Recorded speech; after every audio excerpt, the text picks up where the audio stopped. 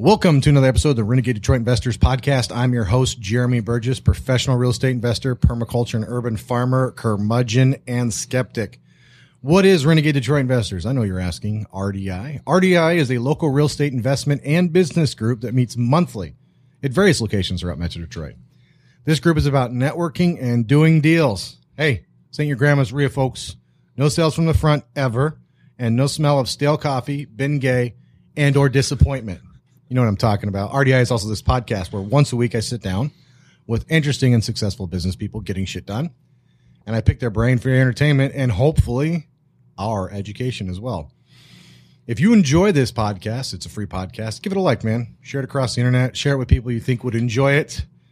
Maybe rate it on iTunes, Stitcher, all that. It really does help. And as much as I love doing this, I'm not doing it to hear the sound of my recorded voice, you know? So help a brother out if you like it. If you want to have any comments or suggestions, go to renegadedetroit.com, renegadedetroit.com, send me a message, or if you're interested in attending the local meetings or you're curious about it, go to meetup.com/Renegade Detroit Investors or Facebook.com/Detroit Investment Club. As always, these links will be in the show notes. Hit me up on Twitter at Jeremy Burgess, or you can go to YouTube if and when I ever get around to fucking editing these videos and getting them up. Now that I have a year of work to do on it, you go to youtube.com/user/Detroit Wholesalers. All right. Legal disclaimer. It's the world we live in, folks. Stop voting these fucking pussies in. All right. In no way, shape, or form should anything that I and or my guests say be taken as legal and or investment advice. We highly recommend that you grow the fuck up.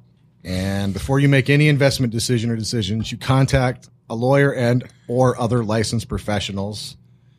And you be an adult. Don't sue me. Thank you. All right. Show quote of the week. Time for the Renegade Detroit Investors Show quote of the week, where I try and pick a quote that sets the tone for the podcast and hopefully your week. And this one is really resonating with me this week. Do what you can with what you have where you are. Theodore Roosevelt, who was a racist asshole, but that doesn't mean that he's not right here. Do what you can with what you have where you are, which means stop making excuses. And without further ado, ladies and gentlemen, let me introduce you to my guest this week, Eric Tomei. Thanks for coming out, Eric. Thanks for having me, Jeremy. All right. He is married with 2 kids, loves business, loves mentoring entrepreneurs, loves working out, and loves real estate. He's educated. He has a master's degree from Oakland University in physical therapy. He's been a physical therapist for 15 years while running a full-time business and making babies. It's impressive. He also didn't put this in here, but he did write a book. That I will ask you about too. He reads 1 self-improvement book per week. He was in the Helping Hands Real Estate Investing and Education for 8.5 years until 2015. And that venture was primarily working with and flipping houses, right? Correct. Personal real estate investor out of his self-directed IRA. If you don't know what that is, it's kind of like Social Security, but it's actually your money. And depending on how you set it up, it's tax-free or tax-deferred. Correct. Depending on how you set it up. And you can choose, obviously, through a list of legal do's and do nots, how to invest it and where and how to direct it. That's right. According to all the rules. Yep. And he has 2 deals going on right now. One in an apartment building, and one is a wholesale deal.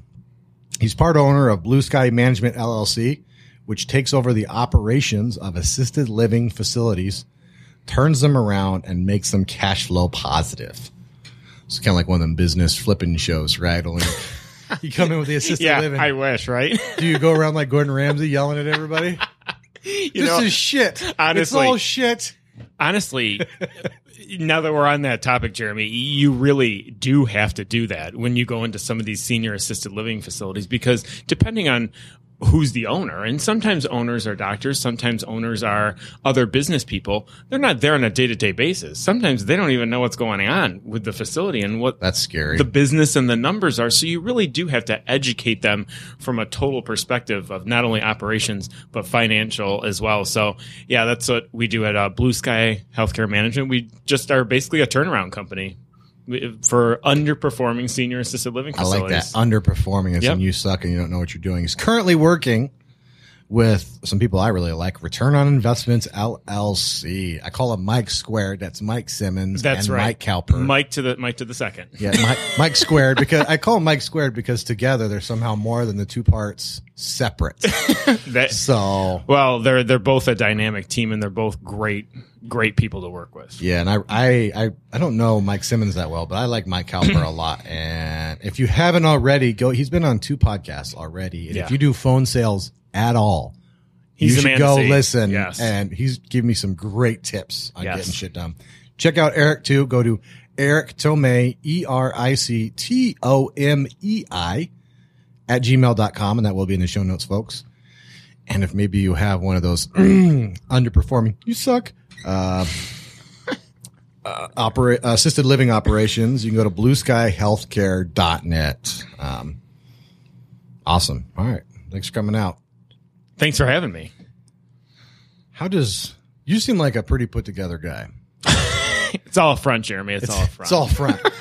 Real estate just seems filled with people who weren't at some point put together. So you stand out as an anomaly, I think. Hey, I appreciate it. But the reason I first got into real estate was very, very kind of almost by accident.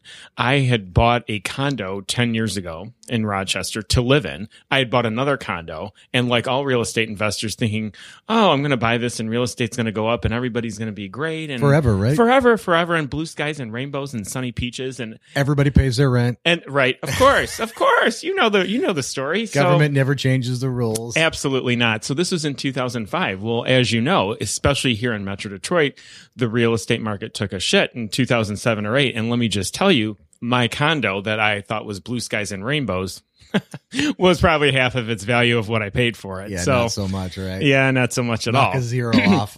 Knock a zero off is exactly what happened to me. So, I really became passionate about real estate after that because I'm like, there's a lot of people making money in real estate. I thought to myself, why not me? I was also spurred on to it more of a personal note too. My dad was always a very good business owner. He ran an engineering company until his death 10 years ago. And that really was a turning point for me too, look, I was 30 at the time that he died. And I was like, life is short.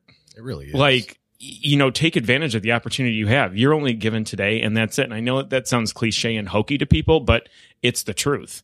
I say it's only it may be a cliche, but it's also true. Right. Yeah. So it's okay if it's true. I was not necessarily currently satisfied with where I was going. I've been a physical therapist since 2001. I enjoy working with patients. You learn a lot about selling, and you learn a lot about the psychology of people when you work in healthcare. But I always wanted more. It wasn't like I wanted to necessarily even open up my own clinic. That wasn't a goal of mine. But I just wanted to do something on the side so I could supplement my income, and real estate seemed like the perfect avenue at the time.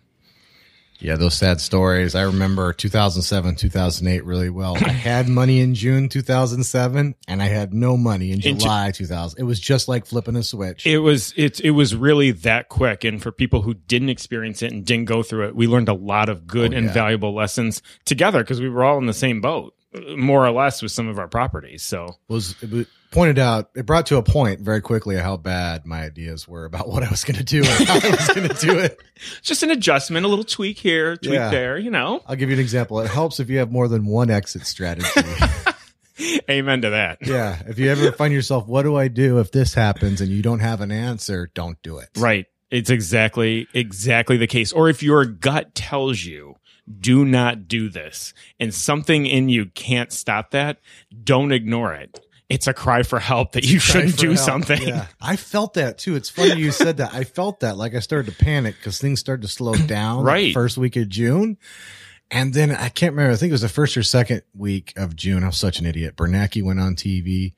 It's fine. We're seeing a small 1 or 2% decrease. And we expect that for another quarter. And then we expect it to go back up. And literally 3 weeks later, it all fell to shit. I went and put more houses under contract and started more deals. Right. I was so confident. Right. Why would Bernanke lie to me? I know. It was naivete of the extreme. No, you know what? It's you live and you learn, honestly. I mean, you run into people in life that you trust, you think you can trust. Sometimes that happens, sometimes it doesn't. It's just life. It's just another lesson. You go on your journey, of achieving your ultimate success, whatever that is for you.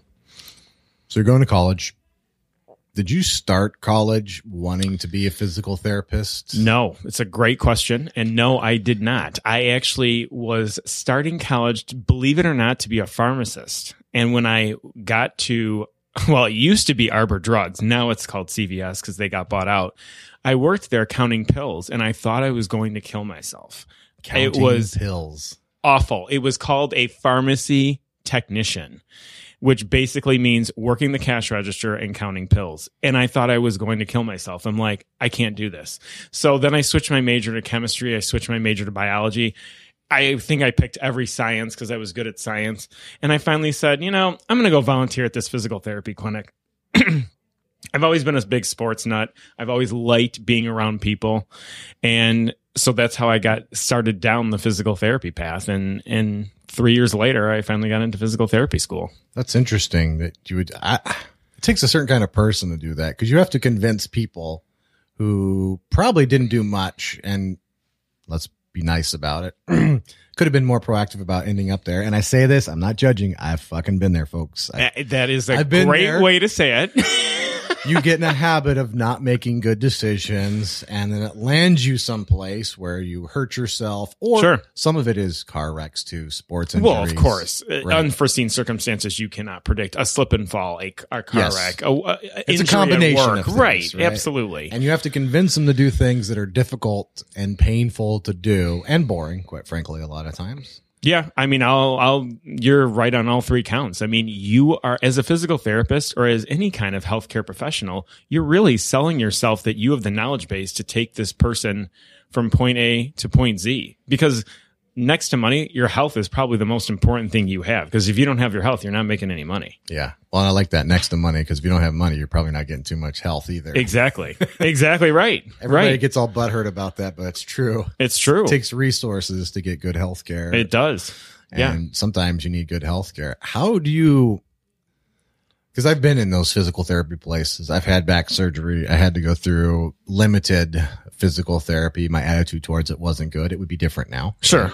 I had a bad attitude about that shit before. Right. I noticed that most of the people who came didn't want to be there, didn't want to do it, but had to either, most of the time, I think, to get an insurance check or something, like they had to comply.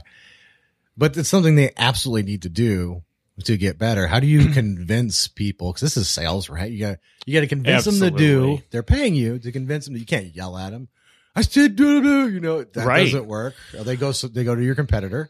That's right. And I'll tell you this, Jeremy, you're absolutely right. You're selling yourself every minute that you're in that clinic because, you really have to understand the psychology of people. Luckily, my degree was in psychology, in undergrad. Not that would have dissuaded my decision, but it was helpful in certain cases, especially when you're dealing with challenging people who just don't want to do anything. I used to get personally offended, honestly, and earlier in my career, when, a patient didn't get better or even a real estate deal didn't go through. But you know what? You have to realize that not everything's going to work out in life. Yeah. And most things don't. And you just really have to celebrate the victories that do. But now, 15 years into my career, I'm like, hey, if you don't want to do it, there's the door. I see enough people per day and I don't own the clinic where I'm like, I don't care. You don't want to be here? Don't be here.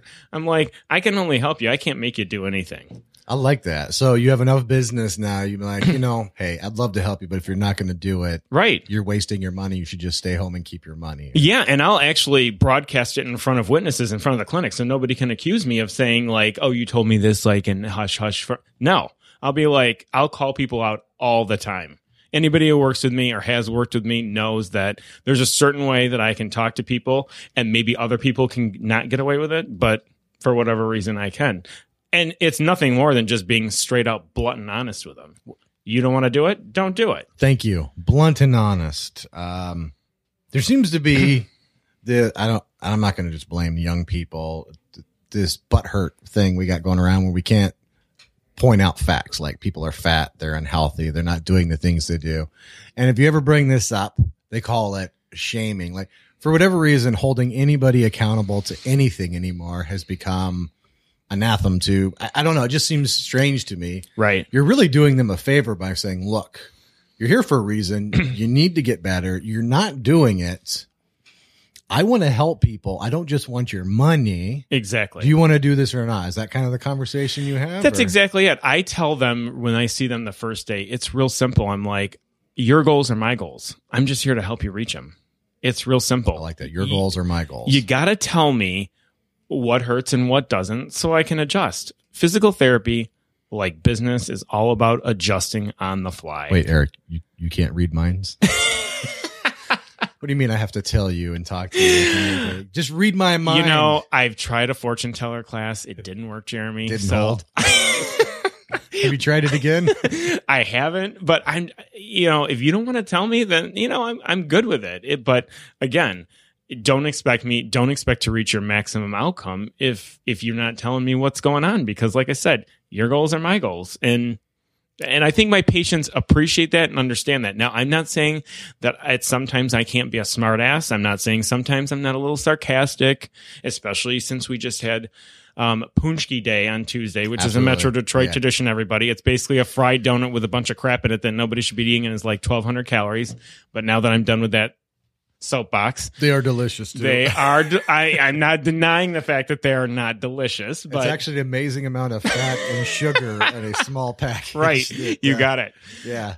I didn't have any this year. Thank you. I had zero this year too, but I can't say the same for some of my patients. And that was a conversation, you need to have with some people like, look, hey, I can't, I'm not holding a gun to your head. I mean, it's your life, man. But maybe 12 was too many. But maybe, half a dozen, don't eat the whole box in one sitting. That kind of thing is maybe a little excessive. How do you convince people to share their personal information with you, or convince them to communicate in a way so you can do your job? That is a great question, because most people, I will tell you, 75% of people, they are very uncomfortable sometimes about being there, depending on what their injury is, or depending upon, they just don't like to exercise, right? So I'll have very relaxed questions like, how many kids do you have? I'll ease them into it. Tell me about your spouse. Valentine's Day is coming up. What are you doing on Valentine's Day? What are you doing on the weekend? The weather is always a really good thing to talk about, because people will always bitch about it, no matter if it's June or December. But I can't stand talking about the weather. I use it as a last resort, because I feel like people who have nothing else to talk about bitch about the weather. So that's like your Hail Mary. Okay. Oh, yeah. I can't get this person to communicate to me effectively. I've tried everything else. Let's talk about weather. Exactly. It usually doesn't come down to that, but it's just really showing and asking personal questions to them to show them that you care as a person. So disarm them with questions about their life and just ease them like, okay, we're going to be talking about you for a little while here. Yeah, right. Really, when a patient... By the way, does it hurt when I do this? Are you feeling it? Oh, okay. Exactly. What are you doing for Valentine's Day? Yeah. You should try and go a little like that kind of thing. Right. It's all about them when they walk in. It's never about me when any patient walks in. It's all about them. And as long as you make it and focus it all about them, and they also have to know that you're in their corner, like you're an advocate for them, flat out. And I will, I'll tell them I'll rely on past experiences, and I'll just tell them like, look, I'm here for you. And really, everything else is pretty easy after that. I'm not saying that there's not challenges or hurdles, or, sometimes I'll have 4 or 5 people there at once. That's just the nature of the game, but.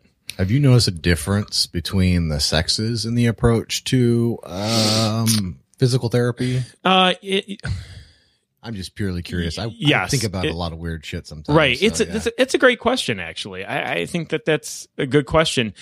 Typically, but not always, females are a little bit more responsive to making more changes in their lifestyle and are more open to that conversation versus males. Yeah. That would be my guess. Versus males. Now, is that always the case? Is that a hard and fast rule? Absolutely not. No, we're talking about, for the record, gross generalizations are just that. Exactly. Gross generalizations. Exactly. And it's not a cross-section of my patients, the population in general, or anything like that. It's just basically women are a little bit more open to the conversation. So. Yeah, that's interesting.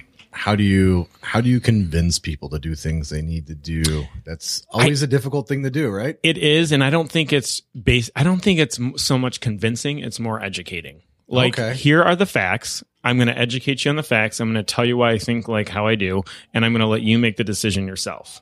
If you choose to do it, cool. If you don't, that's on you. Well, I would say taking the time to educate somebody is a form of sales and convincing, right? You're trying to persuade, or I say persuasion. Maybe persuasion would be a better word for right. I would convincing. You're right, trying to persuade them towards a certain behavior with education. Correct. And the behavior that I'm trying to get them to do is always a healthful behavior. It's never detrimental, obviously, to their well-being. Yeah. Or like just like any business interaction that I've ever been into. Like, obviously, the cliche is always win-win. Well, sometimes that's easier said than done. Oh, yeah. As you know, everybody in business knows. But the bottom line is you just try to do right by the people that you're doing business with. And that's, if you live by that rule, you're never going to have any problems. You mentioned psychology. What kind of psychology do you size them up? Do you have a particular way of, I'm just curious about this because in your job, which I think probably is one of the reasons why you've been more stable than most of the people in real estate too is, I think that's a nice way of saying it, right? I don't know. I guess I have the experience of dealing with challenging individuals hourly. So to me, no individual is too challenging for me. I mean, there's going to be certain individuals you're going to convince of stuff or persuade of stuff, and there's certain ones that you're not. You just focus on the ones that you do. Yeah. You're not going to get everybody. Nobody's perfect. So. Well, I just happen to know I remember calling you foaming at the mouth late one night, and you handled it pretty well. I seem to recall that about 3 or 4 years ago. Yeah. Oh, yeah. It was a little while, which is why I asked that question. I could see how that could benefit you in business, too. Right? Honestly, it depends on who you're in business with, too. If you have one person that, tends to have a more intense, volatile personality, you better not be the other person in the room that has the same personality. That's true. You better have a calm, peaceful kind of core that can be rational when the proverbial shit hits the fan. How do you read one self-improvement book a week? It's very, very difficult now. That is my goal. It's always been my goal. Wife, a real estate business, a job. I am telling you, it is very, very hard. And if my wife would ever listen to this, she would probably call me on bullshit because I am reading these books, but I'm also drooling on them probably halfway through them. Like so fall asleep on it every night. Yes. So let me just have that disclaimer to all of your listeners here that is certainly my goal. I have been able to achieve that goal before, but it was not while I've had children. My children are 5 and 3. So for all of you who have children out there, you know that's a pretty busy age. Well, I'm going to stop this podcast now that you're not perfect. Sorry to disappoint everybody, but I am not. Well, we could just, we're 23 minutes in. We could just go. Fuck it. We're done. Let's talk self-improvement books. If you read or attempt to read, that's your goal, is to read one self-improvement book a week. Why? I mean, honestly, I always think no matter how much you've achieved in life or how much success you've achieved in life, I always think you can be better. That's the one problem I think that business people and entrepreneurs have. They get fat and sassy on their success in their bank accounts. And I think as long as you're continuing to be hungry and you're continuing to strive and reach toward goals, and self-improvement books are a resource that can maybe get you there. All you have to do is get 1 or 2 points in the book and apply it.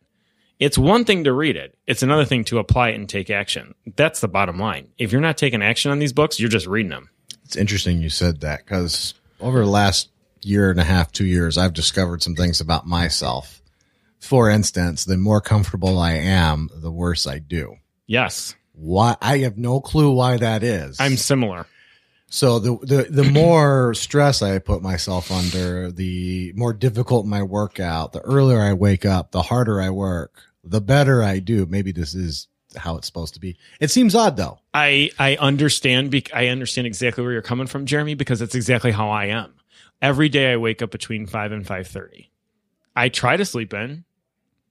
I just can't. I wake up at 4:30, but I could still sleep in. I do not need an alarm. I'm one of those really random weird people that when I'm ready and when I'm up at 5 or 5:30, I'm up. That's amazing. And then you just do stuff. It's working out. It's, usually most of the time I'm getting ready to go to the clinic, but that actually will be coming to an end fairly shortly. So, okay. Is that you're going to do something else? Or? Yes, actually, I had my last day at my current clinic is March 8th, and I am going to do something else. I'm focusing full time on my businesses and wholesaling. Interesting. Did you grow? So you just grow your income out of your job, or you just feel like you're done, or a combination of both, or how'd you come to the decision? It's a good question. It's definitely more the latter. But honestly, let me take that back. It's a combination of both. As a physical therapist and as any healthcare worker will tell you, you're limited on salary. Yeah. Unless you own, right? Yeah, there is a limit. Unless you are the owner of a clinic or of a practice or of a building or hospital, you're topped out. And frankly, I'm 40 years old and I don't want any limits anymore. I don't feel like I should have to accept that anymore in my life. You know, it's funny. That is a recurring theme that comes up for people who go into a career and achievement-driven people, right? And goal-driven people. Not everybody, obviously. A lot of people are happy with what they're doing. Sure, absolutely. Nothing wrong with that. Nothing wrong with that. It's just not for me right now. Right. I've noticed, I had Renee on, Renee Delia, and same thing with her. She's basically a fucking genius, by the way. If you don't know, you talk to her for 15 minutes. Actually, to tell you the truth, I've never met her. I've met Joe, obviously, her husband, and Dynamite real estate agent here in the Metro Detroit area, but I've never really met her. She said the same thing. She loved what she was doing. She loved everything about it. She loved how challenging it was. Yeah. But she grew tired of how limited her income was. And absolutely, if she did better, she didn't get paid more. Right. And the disconnect finally became so much that she went and did something else. I could see 2 patients a day, Jeremy, in a 10-hour day, or I could see 32 patients in a day, and I'm going to get paid the same. That is amazing to me. There's no difference. Model up? I know there's no difference. And there's really not. More and more corporations these days, and I'm not saying everybody, and this is a complete opinion generalization on my part. More and more of them cater to bad employees for fear of getting sued. Less and less of them cater to the good employees. And when you don't cater to the good employees and incentivize them, they're never, ever, ever going to. You're dropping some truth bombs, Eric. So, I mean, it's just. This is what I'm worried about with police. This is what I'm worried about with police. And as the libtards go full retard on, don't get me wrong, I'm a fuck the police kind of guy. I'm a fuck authority, right? But if you subscribe to state theory and you want them to enforce the law, and then every time they enforce your shitty law, you fire them or drag them through the mud, and you don't end up with good police. And that's having my father-in-law is an ex-Detroit cop. He used to work in the drug and narcotics division. And I enjoy listening to his stories because they're very real life stories with people who are in dangerous situations. But if you give firemen, policemen, whoever it is, the authority to do their job, you got to let them do their job. Well, just like people give me the authority to do my job. Right. Yeah, they don't write the laws. Right. They're just there to enforce them. They're there to protect and serve the public. Now, are there cases where people cross lines? Of course. I mean, that's unfortunately, the world we live in. Fine. But the good majority of police officers, firemen, are outstanding individuals whose heart and mind are always in the right place. Well, I don't know if that's true, but I think it's probably true. What I do know is true, though, is what you said. If you don't cater to the good ones, you're going to lose them. And I worry about that a lot. I do too. Every time there's a shooting and the cop's white and the person who shot is black, the first thing they go to is, you racist piece of shit. They drag them through the mud. And then you get hackers who try and figure out where they live and they post the address. You do that enough times, it's like throwing buckets of cold water on people. And not to get too serious, but this happens in corporations, high achievers. Absolutely, it does. It happens all the time. Cater to the shitty people who don't get, and then you wonder why your organization's dying. Right. And it's real easy. That's why it's so interesting to me when you do run a business and you're in a position of leadership, because I have so many good examples of what not to do, that it's real easy to do what's right and what the right thing is to do, because all you have to do is just do the opposite. It's real simple. I am not a complex person whatsoever. I'm That very person is an idiot. black and white. I'm going to do the exact opposite. Yeah, right. Of whatever they're doing. And it should probably work to a greater degree. So from your personal experience, how have you seen the shift and which direction was it slow? How did it start? What did it look like? 'Cause I'm really curious about this. In terms of your job and how they started to cater more towards the yeah. I mean, what's the nice way of saying it? Underperforming right employees. Right. So basically what they'll tell you in healthcare and I'll just relate it to the physical therapy. And this is not all companies. Let me just say this. Yeah, this is Eric Tomei's personal experience. This is my personal experience. I've had very good companies that I've worked for. I've had so-so companies that I've worked for. Basically, when you're a producer, they know and can sense you're a producer. And basically what you get is a good job and a pat on the back. That's so crazy. I would pay you more money. Well, the thing is, it's okay when you're first starting because you don't have the quote unquote experience, right? But experience is sometimes overrated. Just because you replicate and duplicate the same thing over and over and over again over a number of years doesn't mean you're experienced. It means that you know how to do the same thing over and over and over again. That's a good point. That's an excellent point. So you can know how to do something and know how to do it very well and still manage to have not really learned much. That's exactly it. Yeah. So especially in healthcare, it's always about educating yourself. So really, I think that's where I first got it, tying it back into the self-improvement. I always had to educate myself on the latest and greatest techniques to benefit my patients. It changes all the time, right? Changes all the time. People are coming out with some new research, something new. So consequently, I, had the light bulb goes off in my head, 10 or 12 years ago. Well, why not do the same for yourself? It doesn't always have to be related to healthcare. Yeah. So, and that's what I started to do. And honestly, just like everybody, you run into some challenging times and you run into some great times. You just have to know that the great times aren't going to last and neither are the challenging ones. Good point. So your Rubicon was this condo. Yes, this is like, okay, which I still have, by the way. I'm like a fine American. Wait, you're supposed to walk away from that and fuck everybody else. No, and that's another thing that absolutely pisses me off now that you brought that up.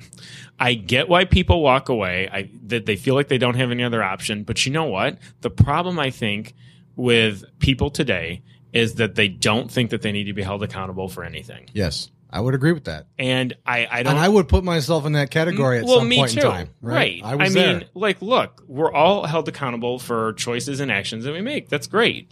But walking away from a house is just something it's just hard for me to accept. Yeah. Well, you're on the wrong side of this cultural divide, sir. I usually am. This is everybody else's fault. It has nothing to do with you, and you're perfectly justified in doing this because X, whatever that is. Absolutely not. My not. feelings were hurt once 10 years ago. Right. So fuck you. Right. And you know what? Honestly, it's the only person that you have to look at is the person staring back at you in the mirror. Yeah. Like, look, I mean, it's your call. It's your life. Who's the driver here? That's another thing I can't stand is when people make excuses.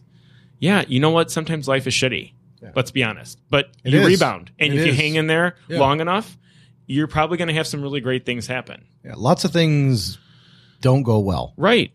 And a lot of it is beyond your control. Absolutely. Circumstantial or otherwise. Yeah, deal with it, right? Deal with it and move on. Move forward. Life's not fair. I hate that shit. Everything needs to be fair, and it wasn't, so fuck you. No. The number one thing I try to teach my kids, even at the young age, is the number one golden rule is life isn't fair, and the sooner you get used to it, the sooner you're going to be okay with everything. # real talk there.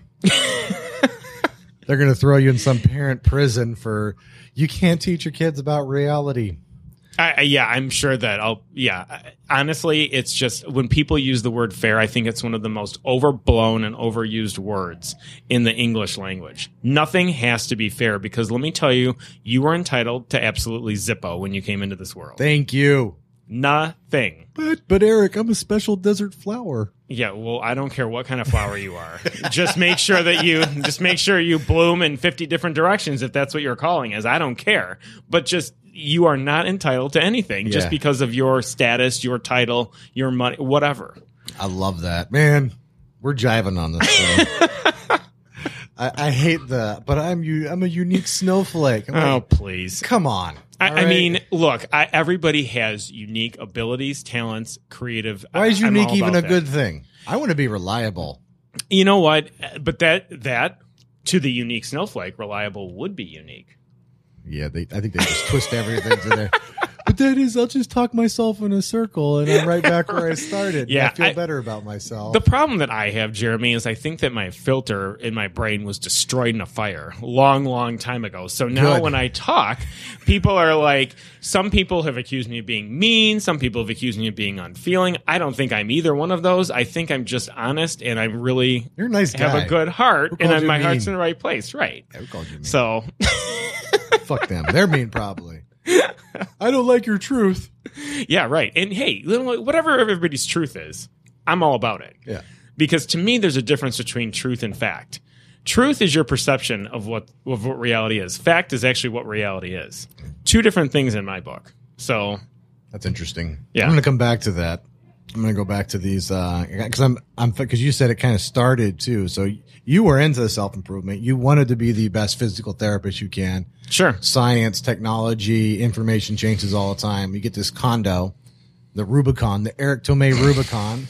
The market takes a shit. That's exactly what happened. I got to figure out what to do with this Right. condo that's going to choke the shit out of me. And this is a problem. And you had two. One Correct. you were living in, and one you were you trying to rent it out? I or- used it solely for an investment purpose. So my whole goal with the second one that I bought was to definitely rent it out. Okay. Yep. And then the market starts going down, and Right. then you get the idea that maybe I need to take some of this self-improvement from my physical therapy and apply it to my real estate life. Absolutely. And that's really where the walls start to come down, right? Absolutely. And let me just even say this, just because I bought an investment condo, I didn't even have a real estate life at that point. Yeah, that was the beginning. That was the beginning, certainly, but it wasn't until 2007 or 2006. Oh gosh. 2007 Yeah, that we're getting old. It's I okay. know. I'm forgetting the years. I'm like, we're in 16. I'm like, okay, so 2007. It happens. I went to, and it was probably right around this time of the year. It was either last week of January, first week of February. I decided to go to like a weekend boot camp real estate seminar. I wanted to see what it was like. I wanted to understand exactly how hard is this? Is this really hard? Can everybody do it? I remember there was like maybe 50 people in the camp over the weekend. And out of that camp, I ended up sitting, who I did not know at the time, next to my business partner for the next 8.5 years. Damn. So Small world sometimes. it was not planned at all. I just thought to myself, I'm like, all right, this guy is cool. He seems like he talks straight. You know what I mean? It was just a good feeling like of trust, I guess, between a total stranger, because I did not know him at that time before I went. And that's where it all started, actually. What was the, do you mind sharing the boot camp? No, What not camp at it all. was? I went to Mark Israel's gosh, I think it was called Real Estate Mastermind Boot Camp or something like that. I can't even remember the title of it now. And it was in early 2007. And through that weekend, I thought to myself, why not? Why can't you do this? Yeah, it's a lot of hard work, but why can't you do it? At the time I was single. I had no kids. I mean, what was stopping me? The time is now. What year was that? That was 2000 and gosh, I want to say it was either 6 or 7. It was probably 2007. Okay. 7. You weren't Yeah. married in 2007? No. I didn't know that. No, I got married in 2009. I was actually like older when I got married compared to some of my friends. That's probably a good thing, quite frankly. Yeah. Honestly, I was like, and I was one of those people where, everyone was like, so, when are you going to get married? When Like, are oh, you? jeez. And I'm like, has it ever occurred to you that just because I'm single, I'm happy? Yeah. Is that a novel thought You're to just anybody? miserable until you find that. Right. Yeah. I'm like, no, I'm fine. I'm totally cool. And I might just be waiting for the other person I would like, too. Right, exactly. No, just marry the next one you see. And it's funny you say that, Jeremy, because I knew exactly what I didn't want. Oh, that's so true. And that was very, very important to me. So I figured in my head, like, if you could get 75 to 80% of the qualities that you wanted in another person, I was like, I thought that would be great. That's like only a C plus or a B minus. Well, thankfully, I got 100% of the qualities I wanted in my wife, which was nice. She's definitely going to be listening to this podcast. That's a smart move. No, and it's truthful. I'm not just saying that just, It's all true, too, just for baby. bullshit, Yeah. purposes. But Eric loves you so much. He would never say a bad thing about you. I won't even let him. It's funny you said that too about your wife, because I didn't know. I just know what I didn't want. Yes. I didn't want some mean bitch who lied to see drama. Oh my God, drama. And when I met Gina, she was literally the nicest person, still to this day, that I've ever met. Right. I don't know if that's a good way to get married, but I was like, nice one. I'll take this one. Yeah, I understand what you were drawn to her warmth, her niceness, and absolutely. I get that. I mean, my wife is similar. My wife, the great thing about her is that she never ever gets rattled. I've seen her, raise her voice a couple times, but she never gets rattled. And I wanted someone, and this was again affected by my dad's death in a way, and I'll explain that. I needed a woman who could take care of herself. Yes. If I was not around. That was extremely important to me because I wanted whoever I married to have the confidence to know that they could go on without me. Yeah, well, especially if you're going to have children and all that, right? Exactly. And thank God my wife is extremely self-sufficient. She's been a financial advisor for the last 17 years. That's her job. And she would be absolutely fine. I always joke with my wife, and I know this isn't funny or not funny, but I always joke with her that I'd be worth more dead to her than alive. That's like our little running joke. But it's true. But in a way that actually, as a business owner, it actually makes me feel good that I've planned it that way and that she's able to do that. I mean, it's almost like a relief. Yeah, it's actually called smart. I know so many people aren't smart that the smart stuff just looks weird. But right. No, the smart stuff that's called smart. Right. I just want to make sure that, she's good and she would be absolutely fine if, God forbid, something happened to me tomorrow. That's good relationship advice, too. So send all your relationship advice to He'll answer your questions about what you're... He's not going to do any of that. Don't do that. So you're sitting here at the Isla boot camp, sitting next to your future partner that you don't know. Right. What happened then? I started a conversation with him, and he actually explained to me that he had gone to it a year before, and he was just, coming to see if he could pick up any more tips. And it actually started so funny that we tie these conversations in, Jeremy.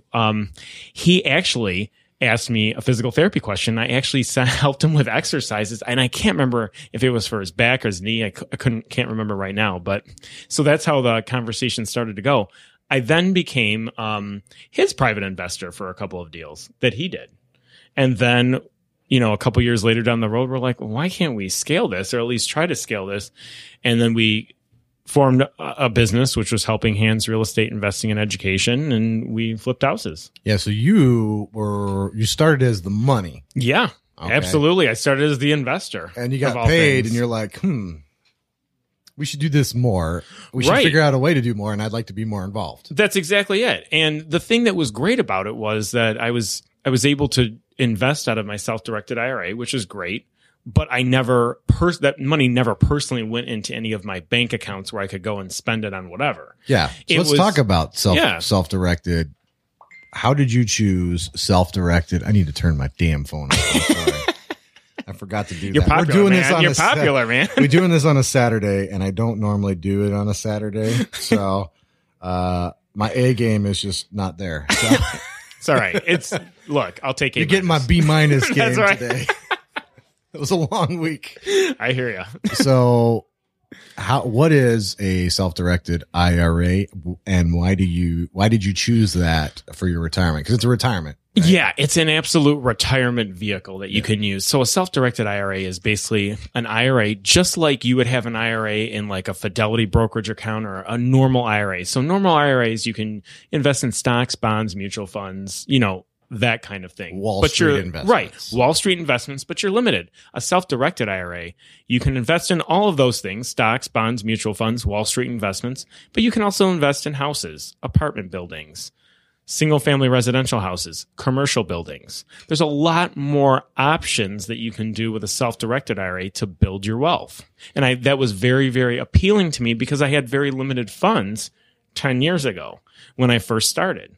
So I mean, I had lost money in the stock market. I pretended like I was going to be this like next guru options trader, and I did that. And then of course I lost money, and I'm like, okay, let's have a come to Jesus talk with yourself. It's not going to happen. You're not going to be on Wall Street. You're not going to be on fast money. You're not Warren What are we Buffett. doing? Right. Yeah. What are we doing here? And what's the plan?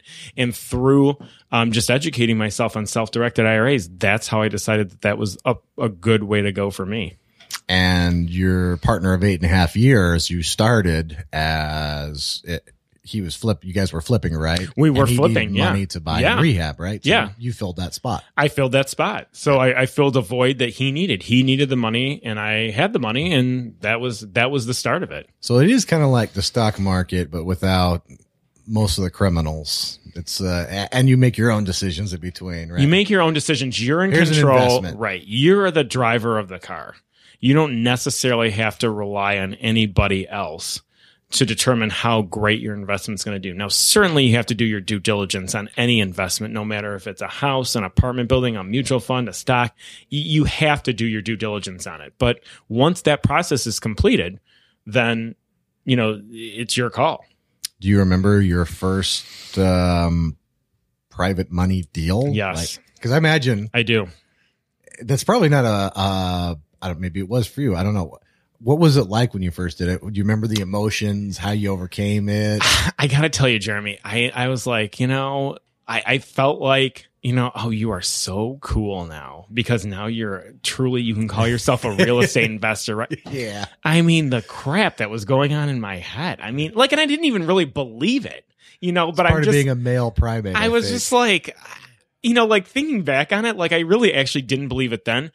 It was more of an attitude after a while of, I'm just really fortunate that I have the opportunity and this is working. And the markets were great at that time to invest in foreclosures, 2007, 8, 9, 10, 11, etc. So we're going to tell stories about that forever. It was so amazing. It was so amazing. And honestly, initially, I thought this is great. But then again, you're never satisfied. That's the problem. You're never satisfied because you're always like, well, let's do better next time. Or let's see if we can multiply it or leverage it next You time. said that's a problem. I said that's a solution. I know. Yeah. It is. You're satisfied. Yeah. You can't be driven, I don't think. And the thing is, that's the challenge with me is I'm really never, ever satisfied because there's always something else to do. There's always something other goal to achieve. There's always some other money to be made. Yeah, well, it's not perfect, right? No, it's not perfect. You No. could let it just dominate your entire life if you didn't have. Right. I have that same problem of.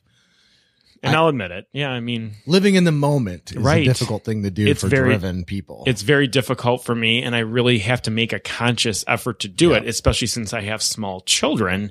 I want to make sure that I enjoy every minute that I have with them and remember it and not think about 35 other things that You'd could be in rather the future. doing Or besides raising these children you had. Well, it's really funny because, raising children is the toughest job you'll ever do, no matter who you are.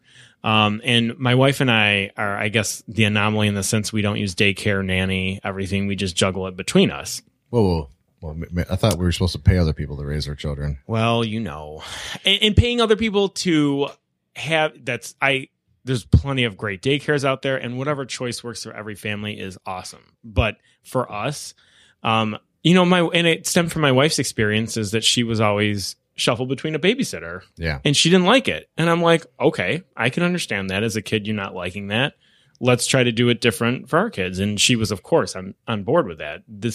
And it's challenging. It's hard.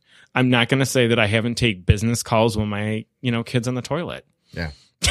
Needing Sorry. attention. I mean, I'm, like I said, I'm not like, the father of the year by any stretch of the imagination, but you try to be there for everybody as much as you humanly and possibly can. Yeah. Cell phones are definitely an intrusion into life that requires a lot of diligence. Yes. Yeah. Without a doubt. I gotta say, I just finally turned the damn thing off at a certain point and just ignore it the rest of the night. I do Otherwise, too. I just finger fuck it and don't even pay attention to my wife and my life and everything. It's like, no, what am I doing?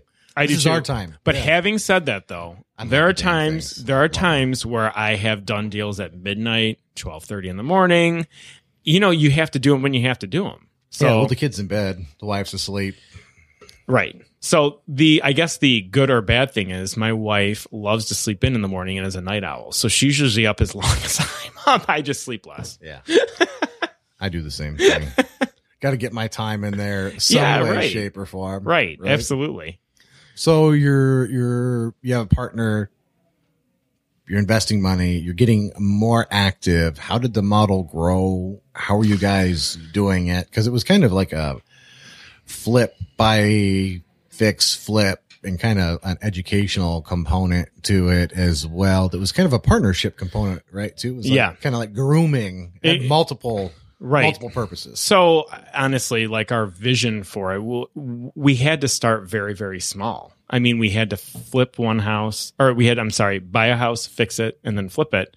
And then we could roll the money into the next house. So it was a very slow model to start. Like a snowball going down a hill, right? Right. You start it. You do, right. You got to roll it. And yeah. And sometimes we thought to scale or to leverage it, we were going to have to obviously form relationships with people specifically to fund our deals. And that was predominantly my part of the business, was networking, raising money. We had at one point, we had over $1 million worth of deals that we organically developed through relationships. It wasn't that I contacted hedge funds.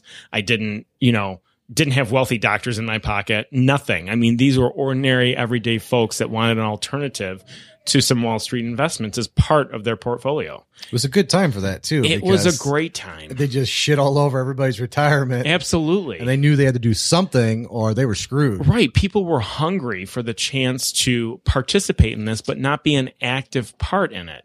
And some people wanted to have more of an active part, but we were like, look, this is our model. You can go look at the house whenever you want. Here's the lockbox code. It's your money. We cannot stop you. But in terms of, you taking a hammer and fixing stuff, no, that's not what we're about. No. So in that sense, we tried to, we did our best, obviously, to scale it. And we were pretty successful for a very long time. At the peak, how many buy, fix, and flips did you had going at a time? Yeah. I mean, I can remember we had probably about, 5 or 6 at a time, and we did 22 in a year. Yeah, that's a lot of work. It is. It's a lot of juggling. It's a lot of logistic things that are, trying to line up. But, it depends on, how bad you want it. Did you guys streamline your fixes and your rehabs? Like we do this cabinet with this, or how? Great question. Yeah, because how do you do 22? They can't all be unique snowflakes, right? You got to systematize some shit. And that is exactly what we did. We had 2 color schemes, and thank God my partner was great at picking out things that buyers would like. One was more of a neutral earth tony scheme, and one was kind of a more gray and white color scheme, just in case people had a problem with like beige, natural, earth tony stuff. We wanted to obviously offer an alternative, but we never ever had a complaint that I can remember about what the inside of the houses looked like. Yeah. So, but it's that specific that you have to systematize or try to systematize everything. Yeah. The more people I sit down and talk to, it seems like the more they can replicate the past, the better they do. Definitely. Checklists, systems, rinse and repeat. I think a lot of people get the idea in their head that they're doing something different every time. Right. When most of the time, if you're doing it right, I don't know. I hate to say it does get a little boring or dull sometimes. Because you are doing the same things. You are over and over again. You are to a certain extent. No, you're absolutely right. And you know what? To be honest with you, as we came out of 2007 through like 2011, 12, the deals were a little harder to come by. Yeah. The margins were not as great too. So it did become, I don't want to say frustrating. I mean, there's highs and lows to every business. It wasn't frustrating. It was just like trying to find the right deal, because you have a financial and fiduciary responsibility to your investors at all times to ensure that you're getting the maximum dollar for what they put their money into. And that's a huge, huge responsibility for people to take on. People sometimes take it lightly, like, oh yeah, I got 200,000 here or 300,000 here. I mean, that is a huge responsibility, and it needs to be taken seriously always. excellent point too. I might add, it's interesting that the more, I don't know, you see patterns, the more people you sit down, and you talk to, you see, like, I don't know if it's like the cream rising to the top or whatever analogy is, you wait for the right deal. As frustrating as it is. Oh, and it is frustrating. You're right. To do the same thing without getting the results you want, right? Yes. You do comb through the MLS, you send out your postcards, you return all your lead phone calls, respond to all your emails, pick up the phone, cold call. Right. And you're just not getting it. I feel a lot of people are tempted. Well, I'll just do this to keep everybody busy or something like that. Right. Right. And I haven't met a single person where that's worked out. It never does. I mean, it never, you're so right. It never does. I mean, I can't tell you how many agents I had to call, and thankfully we had good relationships with, you only need like 2 or 3, to refer you deals, which is good. But I'll tell you what, it was a lot of work at the start. It was a lot of work. And for people who think that they can just randomly identify a house, buy it, fix it, flip it, or rent it or whatever, there's a lot more that goes into it. How'd you guys figure out your farm area for lack of a better, Jeremy, to be honest with you, I don't know if we ever figured it out. Yeah. Just tried to find a deal somewhere. Yeah, because we actually did all of Metro Detroit. And we even did, more into Livingston County too. I was going to say, I thought it was Genesee, but I know you. And Genesee too, yeah. Yeah, I know you went far sometimes to get some shit done. I mean, we had to go where the deals were or where the potential deals were. And so to say that we targeted an area, that's probably, looking back on it, maybe a smarter strategy, but we were just trying to find deals wherever we could. Yeah, fish where the fish are. Yeah, right. Yeah. So I did, I got stuck in that thinking where I only fish in this pond and I only catch what's here. Right. If I can't catch it here, I'm not going to do it. Yeah, but it's not a bad strategy because you're focusing on one thing. And that's what all the gurus or whatever tell you now. Focus on one thing. Don't focus on like 10 different things. The problem is, what if the one thing doesn't work? Yeah. Is it the wrong one thing? It was. So, and that's not good or bad. It's just whatever. So, yeah, it absolutely was. I was guilty of that. Now I love the burps, by the way. That extra zero. I never thought I'd hear you say that. Yeah. Yeah. Well, I got to tell you, Detroit is 8 years later, a little lackluster for me. It's kind of like watching your favorite person just do the same dumb shit over and over again. Sure. It is wearing me out a little bit. Sure. It feels like Detroit sometimes, like, okay, I got a hand up. How am I going to fuck all this up now? Good. I got a plan tomorrow to undo all this good I did. We could be right back where we were before, wallowing in the mud. You just have to look at it as that you're expanding your horizons into the burbs. I am. And the extra zero. It always helps, doesn't it? I like that. It is nice. Yeah, I can get over a lot of shit, Yep, exactly. That extra zero. Exactly. And to your point, fishing in more ponds does seem to work too. It does. And I'm not saying that you should fish in every pond either. No. I mean, but if you have a target area, 10, 20 miles outside, let's just use the city of Detroit because that's what we were talking about. I think that's perfectly appropriate. There's plenty of deals, within 10 to 20 miles of the city. Yeah. And if you can't find them, consider maybe testing some other waters too. Obviously, it all has to still meet the same criteria. Absolutely. But I don't know. I thought that was interesting. What was the transition like for you from a more passive investment side to, because you're kind of working your way up. Now you're going to be completely active, right? Completely active. It's been a transition. It has. I've been talking, like my goal was always to have any business that I started be so self-sustaining that I could, if I wanted to, have the opportunity to walk away from my job.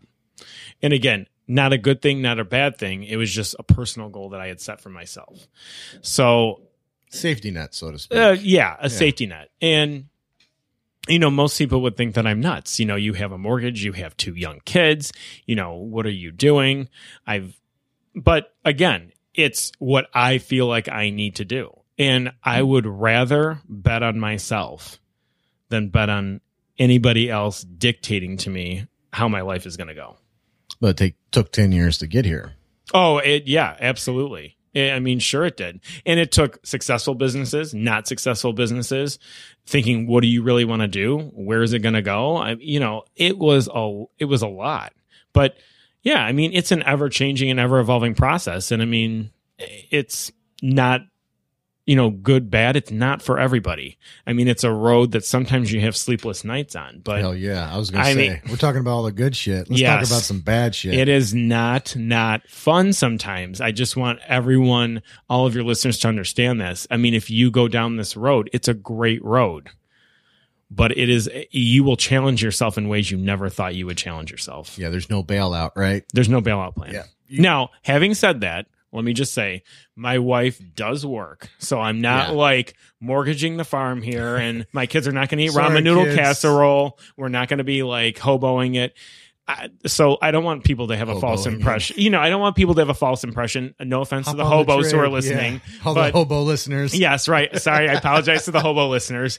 But I just want people to understand that, yes, I mean, do I have a safety net or security blanket? My wife does work. Yes, she does. So let's talk about something that went wrong, terribly wrong. Let's talk about those sleepless nights, because that's never in the infomercial, right? It's all profit, paying taxes. Oh, yeah. Beaches, right? bitches, totally. drinks. And so not like the that. car. And it's not like that at all. all. Not like that. Just for all of you who know. That never happens. I drive a 10-year-old Camry. Yeah. I'm like, I don't drive a fancy car. My wife doesn't drive a fancy car. I mean, so to your point, Jeremy, one thing that kind of stands out to me that I remember, and again, this probably happened about 5 or 6 years ago, so I might not be getting all the details exactly right, but we were ready to close on a house the next day. I mean, the closing was the next day. Everything was great. We had all the, checks ready to go. Title company calls and says, we can't close. We discovered an unpaid tax bill. Don't ask me how the title company didn't find it, or we weren't alerted to it. I mean, I don't know. I mean, and this was probably about, 5 or 6 years ago now. It was a long time ago, or it feels like a long time ago. And we had to come up with a solution. I mean, what do we do? Well, we decided the investor is going to get not only his principal back, but the what he was promised. And basically what we did was, out of our share of the profit, we cut our share of the profit to pay the tax bill so the closing could go on. So I was supposed to walk away individually with probably about $4,000 to $5,000. I walked away with a check for $348. All that work for $348. Yes. Yeah. So not everything goes good, but here's the thing. I couldn't sleep at night knowing that I could have potentially screwed an investor who trusted us. I was not going to do that. And it didn't matter if I didn't make $348. It didn't matter if I had to pay something out of my own pocket. I just couldn't do it. And it was not that investor's fault. It wasn't our fault either, necessarily. Yeah, it's not usually. Yeah. But hey, you know what? Life sucks sometimes. Life isn't fair, like we were talking about before, and you just move on. You sometimes find a solution to the problem. Most important day, and you get wet and too fucking bad. That's right. Yeah. And that's okay. That's life. That's what happens in business sometimes. How did you get involved in this healthcare assisted living kind of investment? Because that's something that, and one part of me is like, man, it seems like good money. And the other part is, you just hear so many bad things about people not being cared for, bad companies. I mean, this exists everywhere, but when it involves especially seniors or people with disabilities, I was always terrified of ending up on the news. And this son of a bitch hates everybody. He's stealing from grandma. Right. He pushed her over and broke her hip and took her purse. Right. No, I mean, you're right. It's just terrifying to me. That's like a legitimate concern that you always obviously want to avoid it, because, I mean, the elderly are so revered in other countries. And here, I think we need to take note of that and do that as well, because I think that elderly people have so much to offer society and community. I mean, there's a lot of jokes that are made about them. I mean, they don't do things as fast as you or I sometimes. Well, that's because they've lived a lot longer. They're old. Their bodies are a little slower. It's just a fact of life. But you know what, though? They're great great people, and they deserve to be cared for, because the way I look at it is, if it was one of my relatives in there or my mother, I would want to put her in the best facility so she was cared for the way that we like to care for people. Well, it seems like it would depend on your relative, right? I am thankful that I can say that all of my relatives, I would afford that opportunity. I don't know if I could say the same thing, but I would still provide good care. I will say that. But to your point, Jeremy, though, that's the number one thing. You always have to try. The number one goal is to provide good care. You don't want families or the resident to suffer in any way, shape, or form. Especially in 2016, butt hurt because their feelings were hurt reading a magazine. If it was somebody's grandma that they don't care about, that they stuffed in here and haven't seen in 5 years. And every situation's different. Not saying this is all. Yeah. These people would drag you through the mud over the smallest thing. Right. And that's a great point. And one of the keys in this business, just like in any business, is developing good relationships with the families. If you have good relationships with the families and you have open and transparent communication, I'm not saying things can't go wrong, but when they do go wrong, they're much more understanding of the circumstances. Yeah, preferably written communication too, right? Correct. Recorded. I mean, whether that's, honestly, whether that's a phone call, whether that's an email, people are different and people's communication styles are different. And that's also important to know too. How do they like to be communicated with about their loved one? Well, how'd you get into that turnaround? Be like, go. It's so funny. So I'll tell you that I tried with a couple of partners to open up it was a residential home, and it fit 6 people. And we were wildly successful at the start of it. We filled that facility 5 out of 6 residents within the first 22 days. That's pretty quick. I mean, it was very, very quick. The problem, which is a common problem that people sometimes don't realize with these houses, is that you have to keep that house full, or at least maybe 5 out of 6 to make any kind of money in that house, to the point where you can potentially live off of that salary somewhat. So 6 is not enough of a number in my mind, because if you're going to care for 6, you can expand it and do 20, 50, 60. Too small. That's an interesting point. So I put a lot of my personal money in it. I lost it. I learned a good lesson. But another important lesson is we did not own that particular house. Ooh. Another very important lesson for people. Either you own it or you have no expenses and you're the management company, which is what we're doing now. Yeah. I would never turn down an opportunity to listen about owning something. But again, if we're just getting paid a management fee and the owners are paying for all the expenses it's no money out of our pocket. Okay. We built the business with no money out of our pocket. And you learned that by losing the money, right? You're darn right. So so somebody else owned the house. Yep.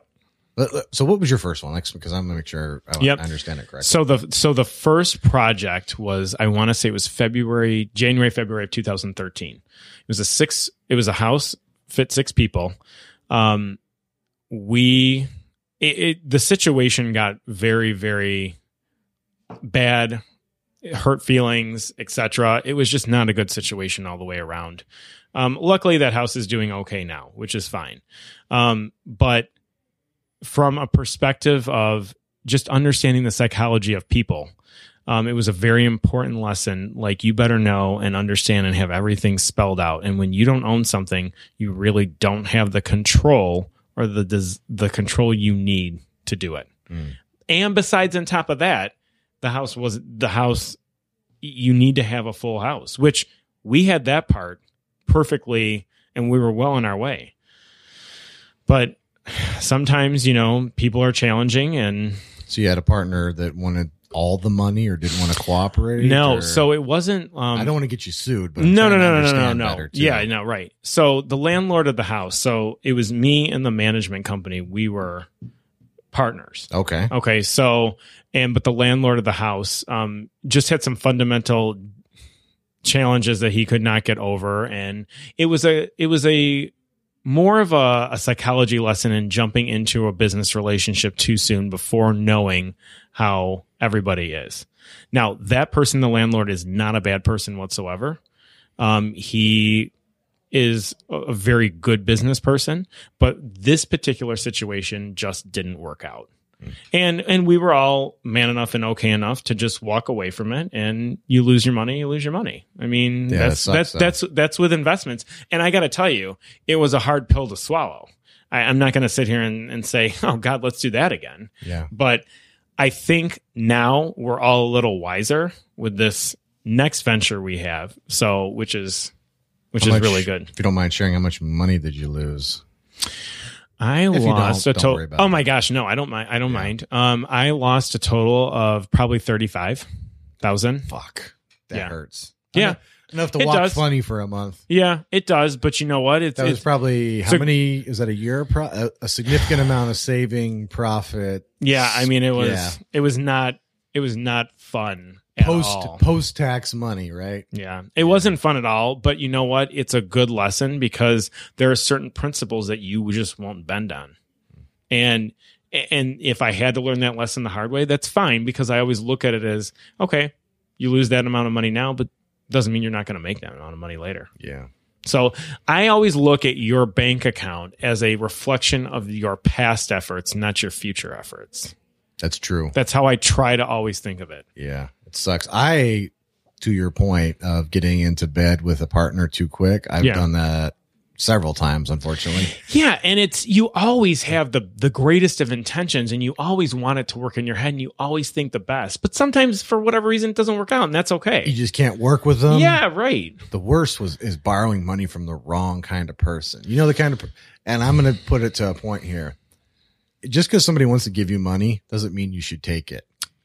That's true. The kind of person who, and I ended up with a couple of these. This is how I ended up with not taking money from these kind of people. The kind of person who sees one bad news story, right, and then calls you every day about I got to get my money out. Dude, that's not how this works. Right. We got a period of time, and I got the news, blah, and it can literally just make your life miserable. Yeah. And that is just a horrible situation because you're like, when is this going to end? Yeah. Is this ever going to end? Counting down the days. Yeah, right. Like, okay, when can we end this? You know, I understand that, and that is it's a tough situation to be in. Yeah, just don't take the money. Well, I had a few of them though who did it. They're like, dude, I'm like, okay, sorry, here you go. We go our way. I'm like, when can we do it again? I'm like, we're not. Right. Thankfully, this didn't work for me, and it didn't work for you, whether you realize it or not. Exactly. Thankfully, I was very fortunate and blessed with investors who were very understanding, and I was just very grateful and thankful for their participation and their understanding with certain things. So yeah, I had. So it does seem strange that might say don't take everybody's money. No, slow it down. I guess the best advice that I can say about that is if it doesn't feel 100% right in your gut, don't do it because it's probably not. If you're like me, and you might want to apply some time to it. Yes. I apply time to everything now, just as a absolutely standard operating procedure. I know that I'm faulty in this department. I make snap judgments. I like people more than I probably should. Yep. I think better of them than I probably should.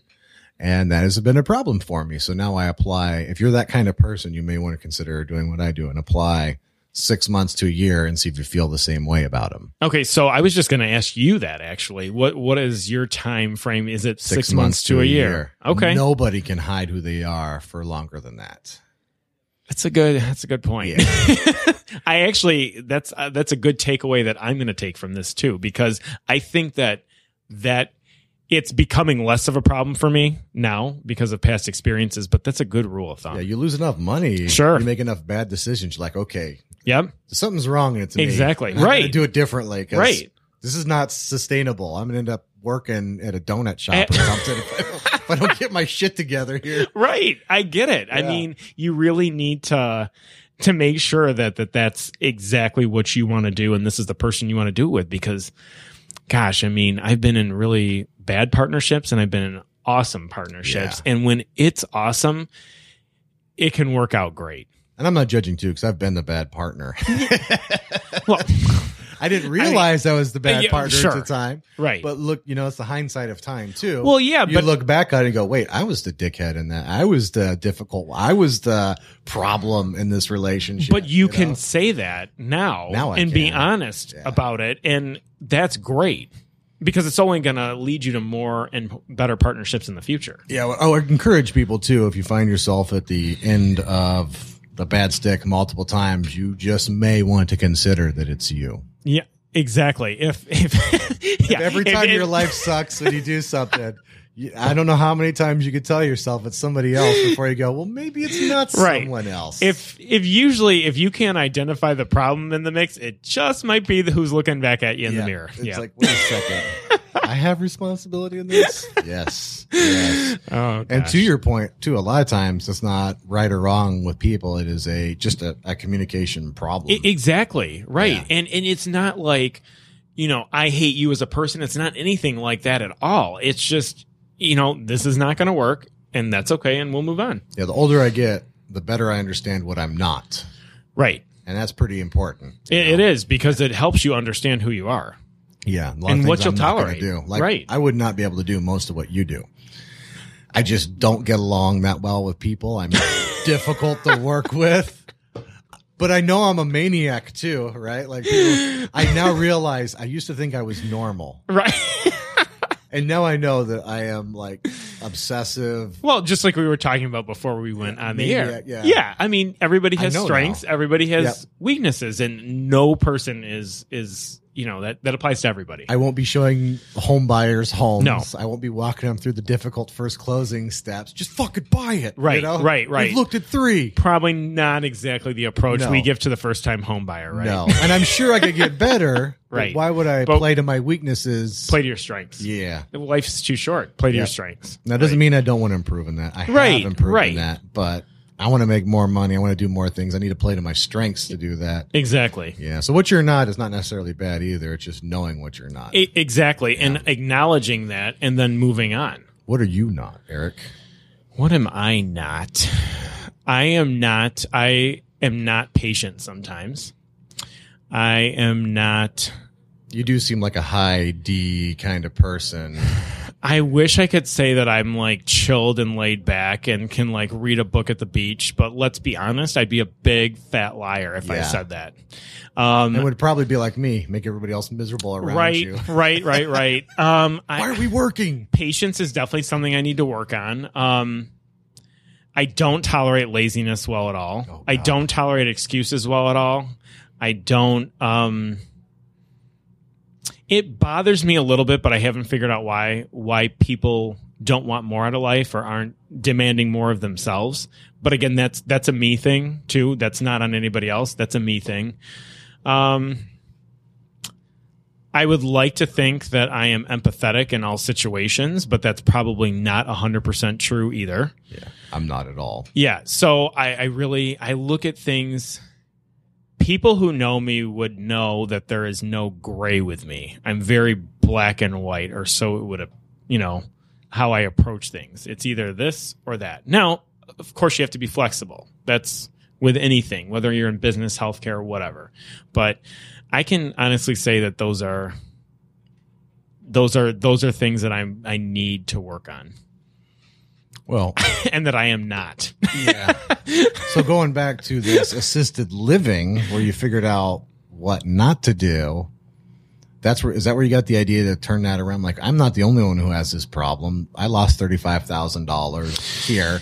I could turn this into a business. I can go in and turn these now that I know what to do. Right. Is that how it happened or? Kind of. I always had interest in the industry. I really thought that the industry is not only booming and exploding, but I think that there is a potential money-making opportunity for it if you do it right. The thing is, you have to surround yourself with a good team, and you have to have knowledge and experience in the senior care industry. And that's what we have on our team. There's 4 of us, and we each bring a little something to the table, whether that be operational, whether that be marketing, whether that be financial, whether that be networking. There's multiple facets of the business that you need to work. So honestly, I think that's how it evolved. It started as just simple conversations at a coffee shop. Like, oh, hey, this would be cool to do. And then it was like, well, why aren't we doing it? I'm terrified of it personally. You know, I mean, If you need somebody to yell at somebody, I can do that. Honestly, though, you know, I mean, it has a healthcare component too. And that's what I'm comfortable with. Not that I would do something completely not in healthcare, but let me just tell you again what I'm not. I am the biggest technological dummy you're ever going to meet. Anybody who knows me would know that I am just not. I try my hardest. I really do to adapt. I'm not writing code. I don't get computers. I don't get cars. I mean, there are things that I just am not going to make money in. But you know what? That's fine because there's plenty of things to make money in. Yeah, that's more what you're not too, right? Right. Oh, yeah. What is this gadget? Why is it not working? Totally. And, you know, my solution is, okay, well, if we drop it on the floor, maybe I can figure it out and it'll work or it'll stop buzzing. 80s kids. Don't you remember? Where you could fix everything by shooting it, throwing it. It's perfectly acceptable to have a temper. Yeah. You could kick things. You know, and it was also like, I realized what I'm not good at fixing things. My dad was very mechanically inclined. I don't know where that gene did not get into my brain, but I'm not. So you had to hire people to fix stuff or fix houses or whatever. So hire out your weaknesses. Yeah, right. I'm not going to spend time on it. Especially if you suck at it. And quite frankly, if you're being honest, we suck at a lot of things. Right? Well, yeah, right. I mean, there's only a few things I think that we're superstars at. Well, I don't know if I'm superstar at anything, but I'm certainly better at some things more. Absolutely. And then other things, I'm just like, Jesus, Jeremy, it's embarrassing. I know.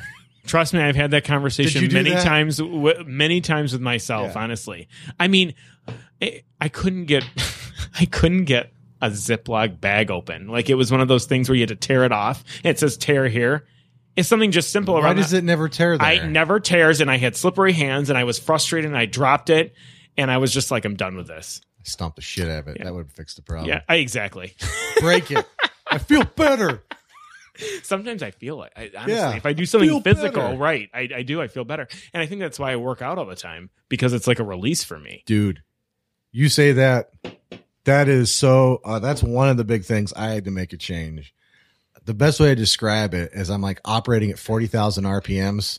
So anytime I come into contact with other humans, that's just too fast. You chew people up and spit them out. You just mangle things right and left. But if I apply physical labor, definitely working out, farming is how I perform my life. Absolutely. It slows me down enough where I don't mangle everybody around me, or it's like I'm barely containable, whereas before I'm like just a disaster. A bull in a china shop or whatever you want to. I completely understand that. Is it for you? Is it aggression? Because for me, it's like just aggression and energy and just trying to get down to a level where I'm not thinking 80,000 things at once. Exactly. For me also, it's frustration sometimes too. So my wife will even tell me, you need to go to the gym or you need to go run. Yeah. But get out of the house. Excellent. And I actually realize that about myself, and I'll tell her, I'm like, you're right. I'm sorry. I'm going to go run. Yeah, right. And then I'm usually better. Whatever that does to me, I mean, you know, and they talk about the runner's high, and it's obviously something with your brain chemicals, but I'm telling you, I mean, it works both ways. Gets that negative energy out, and you get that dopamine release in the head. Exactly. Yeah. I mean, that's what works for me is physical activity and exercise. And sometimes I'll do it at 5 a.m. Sometimes I'll do it late at night. Doesn't matter. That's one of those things where I really thought about it and went back, and I kind of had to pick patterns out because I had a fitness routine and then I lost it. Sure. But I thought is common. I thought I was only losing a fitness regime. I didn't realize that it was actually like it kept me kept me a functioning human being. Right. Exactly. It wasn't just I was working out. I can't not have it, or I have other problems that I can't overcome without it. I yell at my wife, short tempered. I know. I mean, like I am to the point where I have to do something physical like that every day because I'm just better at dealing with people and challenges, and I'm more calm. And I mean, I worked out today at 5:45. Yeah. Just because, you know, I mean, it's just part of the routine. Like I need to do it for me. Other people, they find, you know, they're released somewhere else, which is great. For me, it's working out. Yeah, I think I have noticed that it's with higher D, more aggressive personalities, people who go to life we do need to like. Yeah, we need to temper chill the that. hell out Yeah. sometimes. Like, I get it. I mean, We look like a maniac to those other people. right. And people are like, even like when I'm unloading the dishwasher at home, my wife's like, just slow down. I'm like, I am doing it slow, but I'm not probably, but I'm doing it slow to me, It's just something, a simple task like that, unloading the dishwasher. I mean, I get it. I move fast. They call me the tornado at work. They call you the because tornado. I'm moving like so quick. I mean, I get it. Like, that's how I move. I'm trying to put a stun gun to myself or something. This is the slow me. This is a slow me, right? Yeah. Should have saw me before the 2-hour workout. All the things. What's really funny is that, when you're at a clinic or any kind of healthcare facility, patients are so generous. They constantly bring you in stuff, like donuts, cookies, candy, the whole thing. I never eat any of that because I don't like it. My coworkers are always like, man, imagine you on sugar. Yeah, not a good thing. Right. Exactly. So, but whatever. I mean, hey, that's everybody's wired differently. This is just how I'm wired. So now you're heading into a new era. How long have you been working for Mike Squared, Return on Investments LLC? That's Mike Simmons, Mike Cowper. Exactly. Yes. So I've known Mike Simmons for, the better part of 8 years. We've done deals before. We've always been friends. We've always done deals. Just a dynamite guy to work with. I just recently met Mike Cowper, to be perfectly honest with you, December 30th of 2015. That was the first time that I've actually met him. So in answer to your question, I mean, literally the last like 5 or 6 weeks. But the model that they're building is very, very good. And when you get, like we were talking about with business, relationships, you got to like the people you're working with, because it's almost like a marriage. You are going to see these people every day. And I'm not saying that you got to hug it out every day either. You got to stand to be around them. But you got to like them. You got to be going in the same direction and in the same place. And, that's, it's very appealing to me. The one bad thing about being a physical therapist or being a healthcare worker is you are married to a schedule. Mm. It doesn't. You can't change it. I can't get out. Yeah, I can't go see people at their house, nor would I want to. But you cannot change that schedule. And what's even more important than the money or any kind of monetary reward for anything is the freedom and the time that I'll have freed up by not having to necessarily go to somewhere 40 hours a week. Okay. What are you going to do there? That is a great question. I'm going to be doing outside sales. Excellent. Yes. So they go put it under contract. You broom it out the door, right? Basically, the system is that they set it up and I go close the deal and get a signed contract. Oh, so you get it in. I get it in. Okay. Yeah. Like me. Boom. That's fun. It's hunting. To tell you the truth, it's hunting. Okay. So it was something that I didn't necessarily have to do in my other, the other business that I had, obviously, but I'm looking forward to it because it's a challenge to me. Yeah. And I don't know. I mean, it's something completely different, and it's not like I don't have real estate knowledge, obviously. Hey, this is the modern day kill, right? You used to go out, you'd follow them around, look at the tracks, look at the poop. That's right. That's the poop of the animal I want to kill, chase it down, kill it. You go back to the village. Now, the acceptable analogy, right? 2016 version of that is money and zeros and finding a deal, helping a person out of that deal. Right. And then realizing it in the form of, instead of meat or whatever, zeros in your bank account. That's right. I guess the one good thing that I like about the situations that I'm stepping into is it's pretty much I control it. Eat what you kill. If I suck at sales, then I suck. Yep. If I'm great at it, then I'm great. Wait. Don't. Bernie Sanders has a suck at sales subsidy for you, Eric. If you suck at sales, he'll just give you more money to make up for it. Then we're all equal and fair. Well, no personal achievement too low to be subsidized. It's a great thing about America is that everybody has an opinion about how things should be divided. Especially when it's not their things. Some people have stronger opinions on how they shouldn't be divided. Your things should be my things because I feel bad. Yeah. And, and that is very I don't know. Not that I'm getting political here because I'm probably the least political person in terms of that realm. But, hey, everybody has a choice to make, and that's cool if you choose Bernie and it's cool if you don't. Yeah, choose whatever you want. Yeah, right. Just keep your hands in your own pocket. That's right. what I say. I'll right. keep my hands in my pocket. Keep your hands in your pocket. Right. We're all going right. to be fine. Yep. By the way, Mike Simmons does have a podcast. It's juststartrealestate.com. Yes. It's very different from this. I think you'll like it. Go check it out. Much different from this. Lots of difference. And he did one a day for a long. He has a couple hundred. He does actually. And I was actually a guest on his a couple. I don't know. It was 2 or 3 times. I think it was twice, but he has a lot of tons of stuff, good interviews with people who are really, really killing it in real estate in different parts of the country too. All over the world. Not just in Michigan. Really. Yeah, right. Yeah, quite frankly. So it is actually a very informative podcast for people who want to just start in real estate. Yeah. So if you're curious about that, we're talking about, I'm like, who are these people who talk? Just go, right. Just start real estate. Yep. Listen, you'll get an idea what we're talking about. Exactly. So when's your official start date?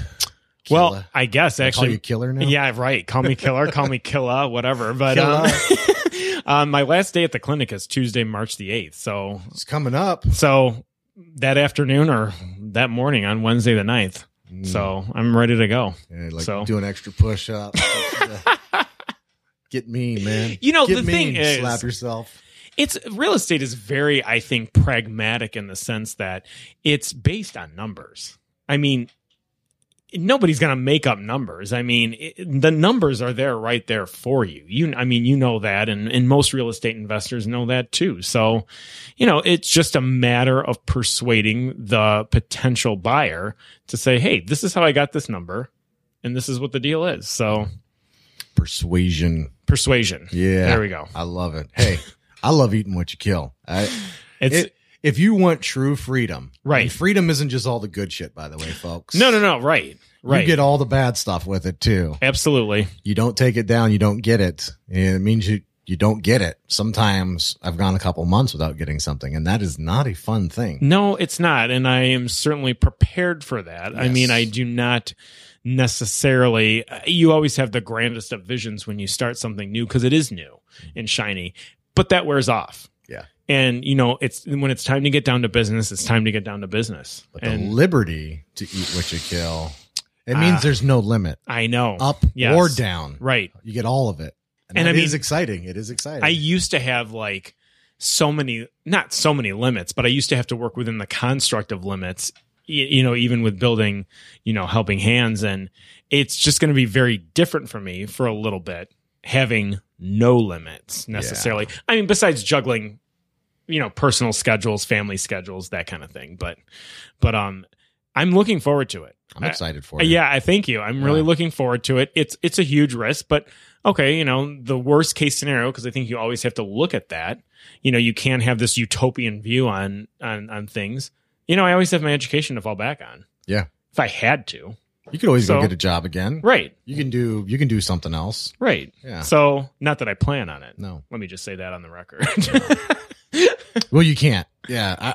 That was one of the things that annoyed me to no end, especially when I was going through the tough shit, is the question. I know. At what point are you just going to go get a job? I mean, it's difficult to explain to people that this is just a downside of the same thing. Right. And you can't have one without the other. That's exactly it. You're not going to have all great times.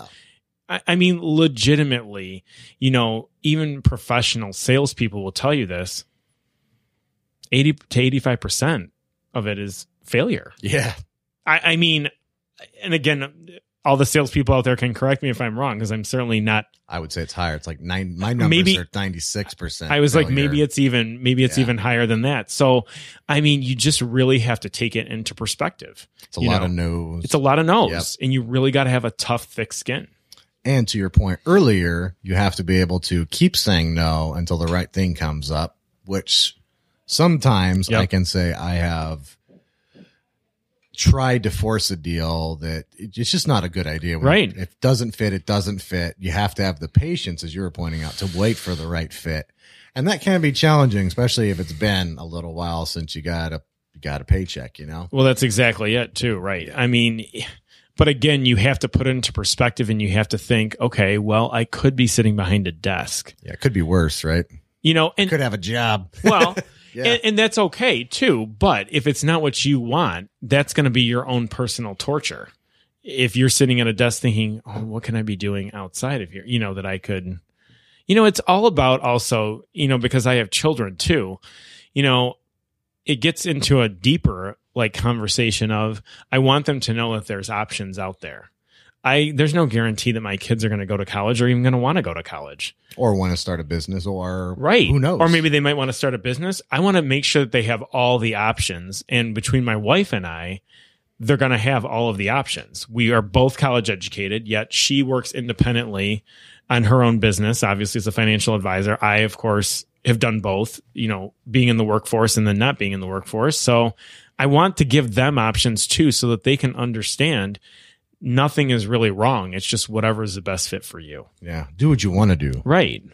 Right. What I like about eating what you kill is you're completely responsible for yourself. Exactly. There's 100% responsibility for yourself at all times. No excuses. No questions asked. Yep. No excuses. Yeah, bring it home or you don't. Right. And it's really easy. And to me, per our earlier, conversation or our comments, I'm very black and white. Yes. So that makes sense to me on a lot of different levels. For me, I don't even want any of it. I just started being an agent. Sure. It's like sitting down. Okay, so here's how it works. You get a salary of this much, and then you get 10% of that. And I was like, back up. You lost me at salary. I don't want a salary. Right. Let's start again. That's funny. I don't kill it. I don't eat it. Let's start there. Right. Plus, I think it's attractive to people. I'm like, oh, so it's not going to cost me anything. No, if I don't get it done, man, I don't get it done. Absolutely. Are you kidding? I don't want you writing me checks and then I don't get it done. No, that's Right. not the relationship I want to have with you. I'm Right. going to be the one who gets it done, and it costs you nothing to get it done, Right. but I get more. Right. That's Well, and that, I guess, to use the word that I said that is overused, that's fair. less risky anyway, right? Or less risky, right. And more profitable for me. Right. And more responsibility, which is what I want in my life. And I've noticed too, and maybe you have, that the more responsibility I take, and recently the book that really hit me really hard is Extreme Ownership by Jocko willink and I haven't heard of that. Babin. Oh my Okay. God. Good. Maybe it's because of my 80s upbringing, G.I. Sure. Joe, all the racist cartoons, men rule the world, kicked everything. Oh, yeah. Military background, joined Sure. the military. He really speaks to that part of me. It's just Right. my kind of language, but it's Right. called Extreme Ownership. Okay. And I've been approaching this for like 3 or 4 years, taking more responsibility. His thing is, it's all your fault. If everything's your fault, you never have an excuse and you're forced to work on it. Now, we know that's not really true. And he even says it's not true. Sure. But it's a point of reference when it comes to problem solving. Right. That the only way you ever can attempt to solve a problem is to take responsibility for it. That's exactly right. Take 100% responsibility for it. I mean, there's a lot of things in life you'd like to pass the buck or blame other people. That's what the good majority of the masses in my mind do.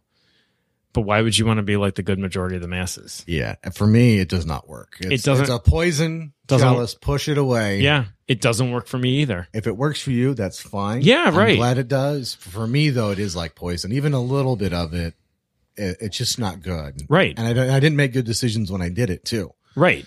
So I just can't. Your decision making could be potentially clouded. Yes. Right. Me personally, talking about me personally. Right. That didn't work for me. I had to come to a different way of thinking, or it just wasn't going to work. I was going to go get a job and be that person. Right. The bad person who had a job, not the good person who had a job. There's plenty of good people who had jobs. Absolutely. I Getting hear important shit done every day. That was not going to be me. I was going to be the miserable fuck who hated everything and be like, why is he even here? Right. That was going to be me if I didn't change, I think that there is a certain mindset and self-awareness that people have of themselves when they're a business person or an entrepreneur. And I think either you have it or you don't. And I think you can develop it over time, because certainly people don't just randomly get out of bed and say, hey, I'm going to be an entrepreneur today. For me, it's completely developed. Yeah. I didn't have any of it. Right. So I think it's just a gradual process of what you want your life to look like and how you want to construct your life. And I think for me, a lot of family and friends that I have, I don't know if they don't understand it, because they support it.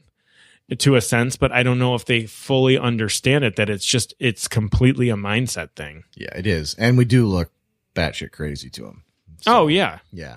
We I can now get that. We I look now get insane. We look like maniacs. Like, what are you doing? that. Yeah. You know, okay, well.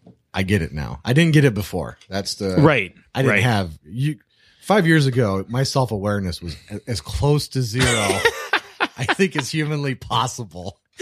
I mean, it might have been 1 or 2, but I mean, that could have been error just in the measurement device. Right, too. right. Standard Yeah. deviation either way, Yeah, right? well, right. it just wasn't enough to tell one way or another. So it can be developed. It's Sure. expensive to develop that way. It is. I It is. recommend maybe before you start, some of the best advice I can give somebody is if you're the piece of shit at work that nobody can trust and nobody likes working with, and you can't save money and you can't listen to feedback, and Right, before you do anything, you need to turn that around. right. And Exactly. Be Exactly. Be open to feedback. Right. Whether you like your coworkers or not, get along, work with them, be Yeah. the person they like, even if they hate your guts. Be like, okay, at least he came in the day, because when he comes in, he does everything he's supposed to. Right. Exactly. He helps that, if or she, I should say. Absolutely. I didn't invent this fucking language. Don't get all over me. You know, Harvard people with your Z, whatever. He or she or it or however you identify. It's true. It's so true. Start there. If you're anything like me, start there, do that, and then go risk your own money and other people's money. Right. Exactly. That would be the smart way to do it. If you're not good with yourself, and you're not, Yes. I mean, and everybody's, again, constantly learning, constantly improving, or at least I think they should be. If you're not good with the core of yourself, that's where you need to start. Yeah. Absolutely. I correct. like to throw that in though, because I did that stupid shit and it was stupid shit, and it can be avoided. Sure. The Jessies avoided it. The Joshes avoided it. It's avoidable. Absolutely. It's not a foregone conclusion. You can avoid it. You can think about it. You can overcome it, and you don't have to pay the price to Right. do it too. I will say though that in terms of Jesse, I think that he is extremely mature at a very young age. That's true. And I also think that he had a great plan and executed it almost flawlessly. Not that there wasn't obviously Practically challenges for flawlessly, him, yeah. but I mean, just an outside observer looking in. He made it look easy, didn't he? And there were probably a lot of times where it wasn't. I'm sure easy. it wasn't. I mean, You let's said be he honest. made it look easy. Right. Yeah. But you really have to respect that, and respect the road that he's traveled down. I mean, it's not for everybody. No. It's a good point though, too. Pick somebody who maybe you can set as an example to. Right. You don't have to be that person. No, you just have to maybe just take what you can Yeah. from them. A good and learn. example is right. Yeah, that's how. It's hard to come by. Yeah. And then I have modeled myself after bad examples too, and that does not work out very well. Well, and again, you don't know it's the like we were talking about hindsight. You don't know it's a bad example until you're down the road and you're like, oh, okay, I see the flaws. Yeah. You know, Well, and you change course and then you're good. little bit. We're not as smart as you, Eric. Well, I mean, look, hey, I've certainly paid for it monetarily, and Yeah. I mean, I'm not I'm not some wizard of, I'm not the Zen Buddhist or anything like that either, spouting life philosophy, but just from my experience, I never want to make the same mistake twice. Because then again, that's on you. Yeah, it is embarrassing. And shame on too. you. It is embarrassing. Right. Yeah. If you make So- the mistake too, stop. Right. That took me a while to figure out too. Stop the bleeding. Yeah. Right. I'll just keep making this mistake till I figure it out. That is a bad way to approach Nope. it. Yeah. Exactly. It does not work. Doesn't work at all. Yeah, you're not going to mistake your way out of the problem. No, you are not. It's odd how it ends up making sense though at a certain point in your brain. I was like, if I keep doing this, I'll figure it out as I go. And like sometimes you have to stop and be like, wait, hold on. I have to fix this before I move forward, no matter what. So sometimes, and it's important to get someone you trust as an outside perspective to look on it. Cause sometimes, I mean, my wife will tell me like, I'm just ready to be like, okay, I'm done with this. She's like, well, what about this? It's important to get that different perspective of someone who has nothing to do with the situation, because they could come up with the solution that you're looking for. Yeah. And that's happened to me on more than one occasion. I'm like, why was I such a dumbass before? Like, why didn't I just ask for help? I mean, Why would you do that? yeah, right. I mean, and I'm usually good at asking for help, but apparently I can be better. So, Absolutely. We could all be better. right. So March 8th is the beginning. March 8th. That's right. I'm excited for you. So Thank you. you wrote a book. I did write a book. I wrote a book again with this year thing 8 years ago. My dad died in 2006. He died suddenly of a heart attack. He was not overweight. He didn't smoke. He didn't drink. Genetic? No, nobody in my family ever had heart disease. Nobody was even pacemaker, catheter, nothing on his side of the family. Trans fat? What? Nothing. Stress? What happened was, he was a business owner, and at times I would not say that he ate as well as he probably could. There certainly probably was stress on his job, although he never showed it outwardly. So maybe he internalized it. Old fashioned American man. Yeah. And he had, his upbringing was tough too. He came over to this country when he was 7. So, I didn't know that. Immigrant. Yes. Dude, I love immigrants. Yes. My family, he came over from Italy when he was 7 years old. And, he really had to, his childhood was much different than mine. He had to be an adult at a very young age just because, my grandparents had a little bit of a language barrier. To understand things. So he really, really had to grow up quick. And when I was 7, I was a 7-year-old. Yeah. I played sports. You got to be a kid. I got to go outside and have fun. Didn't have to get a job. Yeah. So translate for your parents. Right. So it was very hard for him to sometimes relate to me as a kid. And as I grew up as an adult, we were very different people. The way we thought, the way we approached, challenges. Sometimes that can work, sometimes that can't. But when he passed away, I think when a major event like that happens in your life, especially the death of somebody close, you can take one of two paths. You can, take the path to the left, which is, you can blame other people. You can blame yourself. You can, I call it the positive and the negative. You can take the negative road. It's not going to get you anywhere. Trust me. Or you can take the positive road. Okay, well, what can I do? How can I help people? I had a Facebook page that still has 70,000 people on it just talking about their dad and how they miss their dad or their loved one. And the book that I wrote was I Miss My Dad. And for me, it was closure for myself, not only for me, but to help other people too. Monetarily, I did not make, this was not a bestseller. Wait, you didn't get rich on a book? No. And let me tell you, everybody who's writing a book out there, it's a wonderful experience. Just don't expect to make $1 million out of it. I've tried several times and jettisoned it. It's a difficult thing to do. And too. I did not. The reason I wrote the book was not to make any money off of it whatsoever, just to recover my costs, because I just wanted the message out there that there just wasn't a lot of father-son lost books out there. It's always mother-daughter or father-daughter or, more focusing on the female side. So I was a male who wrote about my dad, which is kind of a hard thing to do because, you really can't get too, and again, I'm generalizing, but you don't want to get too emotional because that could turn some people off. But I just wrote it very conversationally, like how I talk, because I didn't know any way else to write it.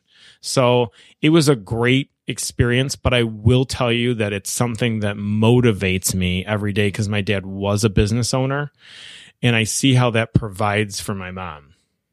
And it's like, yeah, he went through a lot of crap. Definitely. He used to do work late into the night on the kitchen table. I remember when we were growing up. Yeah. But honestly, it was the right path. It was a long road, but it was the right path. There's not even a question in my mind. Where did he come from in Italy? He was in a village right outside of Rome. And actually, unfortunately, and again, don't quote me on the years and the date, but I think 5 or 6 years ago, they had a horrible earthquake in Italy. Madonna donated $500,000 to the relief effort. His village was the one who got rocked by the earthquake. So they're probably about 30 minutes outside of Rome. Do you remember the name of the town or? The name of the town was called L'Aquila and the village was San Angelo. Yeah. Okay. Yep. I lived in Italy, by the way. Did you? I lived in Gaeta, Italy, and I lived in Rome. Oh, no kidding. So I used to travel that that road. I can't remember the road. I remember the time I would take the bus and take the train. I went to a boarding school my sophomore year of high school, American Overseas School of Rome. So I traveled that back and forth, and Gaeta was on the same coast as that. Wow. About halfway between Rome and Naples. So I lived in Gaeta, and Gaeta was next to Formia and Itri. Oh, wow. And no all kidding. that. So yeah, I was curious too, because yeah, right. Yeah, I lived there as a kid, which was an amazing experience, by the way. It's so funny. My dad left when, like I said, he was either 7 he was 7 years old. He never went back. And I found out after he died from a relative that he never wanted to go back, allegedly because he just kind of always wanted to remember the way it was as a kid. Interesting. Yeah, I thought that was really interesting. Something I didn't even know about my own father. Well, you know what to say. You can't go home, right? Yeah. I mean, and I get why he didn't want to go back from that perspective. That makes complete sense to me because you do remember things as a kid and you have that burned in your memory, and, it kind of takes you through adulthood. So what year did he immigrate to America? 1955. Yeah. Post World War II, Italy too was pretty tough. Yeah. It was. Yeah. My grandpa fought for the Italian army and something that made the Great Depression look easy. It was very tough for a lot of people don't realize, they didn't read their history books. At post World War II, America basically dumped grain for 10 years into Europe to try and keep people from starving, and still lots of people starved. Jeez. It was a terrible, terrible Awful. Time. And lots of parts of Italy at this time were just destroyed, no crops. Right. I imagine I can understand. Was a tough dude. Oh, he was. Yeah. He was. And, take that now into the 80s and 90s, him as a parent. Oh, yeah. Oh, my gosh. I have always said that no matter what I went through in life, and I've told this to a number of people, living with him was the toughest thing that I've ever had to go through. Who cares if you lose money? Money you can always make back. Who cares if, relationships sometimes get broken? New relationships happen. Living with him was the toughest thing I will ever probably have to do. How old was he when he died? He was 57. He was a month shy of his 58th birthday. Yeah. And terrifying too.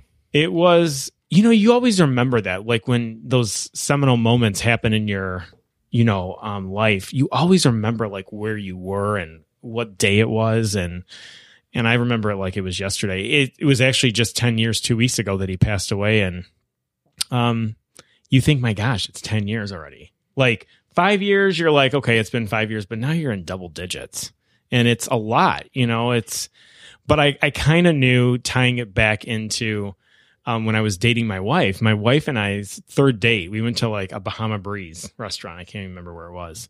And I don't know, the topic of birthdays came up. And so, she said, well, when's your birthday? I'm like, oh, my birthday's in the summer and I hate the deathly heat. And my wife's birthday is February 22nd. And she hates obviously the cold. My dad's birthday is February 22nd. Wow. So I thought to myself, I'm like, third date. Strange coincidence. We're getting along. I'm like, this is, yeah. So I was like, I kind of knew at that point that, yeah, this is it. So the scary thing too, the fact that I don't want to die slowly, but the fact that I could just be gone. And that my wife would be on her own. And if I had kids would be on their own. Right. And you're just done. I know. It. And no prep time. No, I got a month to get the paperwork and it's just gone. I went through that a lot. My dad always said that the people who died the quickest and most painless deaths were the lucky ones. And thankfully, that's exactly what happened to him. But I remember 4 months before he died, we took a whitewater rafting trip to the Grand Canyon. And it was like you stayed in Vegas, you went whitewater rafting, then you stayed in Vegas, and then you flew home. And I remember we were at a dude ranch in Utah, and I had to go to the bathroom, and I came from behind, and I was watching him, and he was almost not right at the edge of a cliff, but like close to the edge of the cliff, and he was just like looking around. And I don't know, I didn't want to disturb him because I thought he was like appreciating the nature and all that stuff. But I always think back to that like moment, like, not that did he know, because there was nothing that he knew about, obviously, especially when you die suddenly, you don't know.